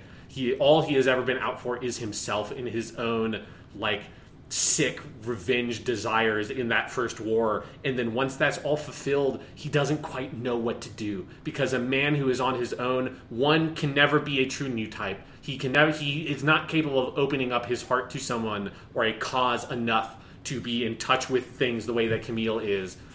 And then 2, he can never be the leader that people want him to be because he cannot trust anybody. You said it's the venom in Ikeda's voice. It's also the conviction. Yeah. To him, that is a true statement. Yeah. And again, it is not because he is a sociopath or a pathological liar, although he has those qualities. He can be sociopathic. He can be a liarist. I don't know how you say that. But it is so true to him in that moment in his life. And what I wrote on Twitter when I saw that scene, because Sean, I'd like pause it there and just sit with that for a moment. Yeah. Because it was like, oh my God, that rings so true. Wait, he stole that trait, betraying he did. But no, he's right. It's so terrifying that he's right. Yeah. And what I wrote is, that's the Rosetta Stone of understanding Shar Aznable. Absolutely. And I think when you say it's the best Shar scene, I'm too deep in the weeds right now to say what's the best, but I think it is maybe the one that cuts deepest to the core of him, because it's a tiny little scene. It's he has a line, she has a line, he has this line, he shoots, that's it. Yeah. Tiny little scene, but it says so much about who this man is and what he will do. And I think one of the great things you can say about Zeta Gundam is it is not afraid to let characters kind of fail in their upward trajectory arcs, because you could do a version of Zeta Gundam where the Day of Dakar episode is episode 45, and then you go into the final conflict, and he ends it like, on the bridge of the Argama, declaring victory and taking over. But they don't. Day of Dakar is in the 30s. Some time goes by. He has to, supplicate himself to Haman Karn again, and he has to lose and lose everyone around him who he had come to care about and be left adrift in space. And that, to me, is the most interesting dynamic thing you could do with Shar Aznable, not he becomes the hero we all want him to be deep in our hearts. Yeah. Because I don't know if deep in my heart I want him to be a hero. Yeah, you know that he's too far gone. He can never quite be the force for good that I think that he does want to be, and people want him to be. He's not a monster. It's you can't. I don't think you can watch Zeta Gundam and think of him as being a monster. No. He does too much that's too good. But it is this sense of deep down he's broken. He went too far too long ago when he was too young. It's also that's one of the things the Origin does so well is he's broken also not by his own choice. There's some shit happened to him that he's never going to get past that. Yeah, and so it makes sense that ultimately he fails. Yeah. And a lot of people fail in Zeta Gundam. I guess they win in the end. It doesn't really feel like a victory. They stopped some worse shit from happening. Yeah, I mean, it depends on how you think about winning, because it's they did defeat the Titans, but now fucking Haman Karn is there with what is one of my favorite moments in Zeta Gundam is much earlier. It's when Haman Karn and Axis first come in, and they're we think there's this new the Zeons are kind of coming back into the Earth sphere, and the AU are we can maybe use them or try some sort of truce, and they get in a big fight, and then the Zeons come in and rout the Titans, and it's this moment of oh shit. Because it's not, here's this one ragtag band of Zeon for it. It's here's this whole fleet of these Gaza Z mobile suits, and fucking Haman Karn is there. It's showboating. It's oh god, what's the line we have awoken? What have we tapped into? And Haman Karn is very happy to fill a power vacuum that is left in the Zeta Gundam. So victory is a relative term. Very much so. Any other thoughts on Zeta, Sean? We could obviously fill a whole other episode if we wanted to, but I think this is a pretty good overview of our feelings. I want to ask you one thing. Okay, yeah. Have you seen the new translation movie trilogy they did, where they recompiled and reanimated a bunch? Yeah, so I've seen select scenes. So It's basically the same thing I did with the compilation movies for the original show. And for people, we mentioned this on the last Weekly Zoo Gundam also, but those movies came out 2005, 2006, so there is a 20-year gap between the two of them, so that is one of those where it's those movies are weird because, partially because the difference between original footage from Zeta Gundam that is cleaned up and new animation made in 2005 is so extreme, it's absurd. And it does the same thing where the first movie has a lot of animation from the original show, and then as they go on, more and more new animation is put in there. But they change a couple of major things, particularly the ending is not nearly as grim. Like Camille does not get fucked up in the way he gets fucked up in the show. So it's like it kind of becomes an alternate telling of some of Zeta Gundam. Yeah, I'm interested to watch it at some point. I've scrubbed through them a little bit. One annoying thing they did is they're in widescreen, so not only is the old footage is also cropped, which just, like, the transitions between them are very weird. It's not the modern remastered footage of Zeta. It's older, much grainier, not as well kept footage. So I don't know. I will watch them at some point because they're also much shorter. They're 3 90-minute movies, not 3 2.5-hour movies, and Zeta Gundam is longer than original Gundam. So I'm very curious how they did them. They were also hugely popular in Japan. Yeah. But yeah, I think at some point I'll probably take a look at those when I just need a quick Zeta Gundam hit. But yeah, and I think that about does it. What else should we say about Zeta before we? I mean, it's a hell of a fucking show, and it's one that, like, it's that thing where, like, the Gundam franchise, like, it is the original show and Zeta Gundam, they, like, together set the template for what Gundam does this point forward, because, like, if you like the sense of pacing that Zeta does and the way that, like, fights are done and, like, some of the character stuff and, like, the more complicated political situation, like, that is something that is much more common. Like, there are very few Mobile Suit Gundam shows that are just, here is a war between two sides. It's more often this kind of thing that Zeta Gundam does. Yeah. And, you know, I think we've both said at this point that, like, in our hearts we prefer the original Mobile Suit Gundam, and there's also some very clear reasons for that. I hope this 2.5-hour conversation of us gushing about Zeta has proven that's not a way to put down Zeta Gundam. No, like, these are two of my all-time favorite TV shows. Yeah. Like, they are amazing fucking... And again, like, they're great on their own. They are made significantly better also by their juxtaposition with one another. That's true of Double Zeta in the movie as well. So I am very, very excited to get home and watch some Double Zeta and watch some Char's Counterattack, and, you know, I'm chugging along through these. So I think probably next time we do this, we'll talk Double Zeta. Yep. Char's Counterattack probably deserves its own episode, and you can rewatch that easily because it's a 2-hour movie. Yeah. So we'll do that at some point, but that's probably the plan for the next few episodes when we get around to those. Again, this will be kind of an irregular series, but I'm glad we could give Zeta Gundam its due here. I'm glad that we have gone along with the tears of time, but Gundam is not over. I am very excited for the day when we can talk more about my queen, Haman Karn.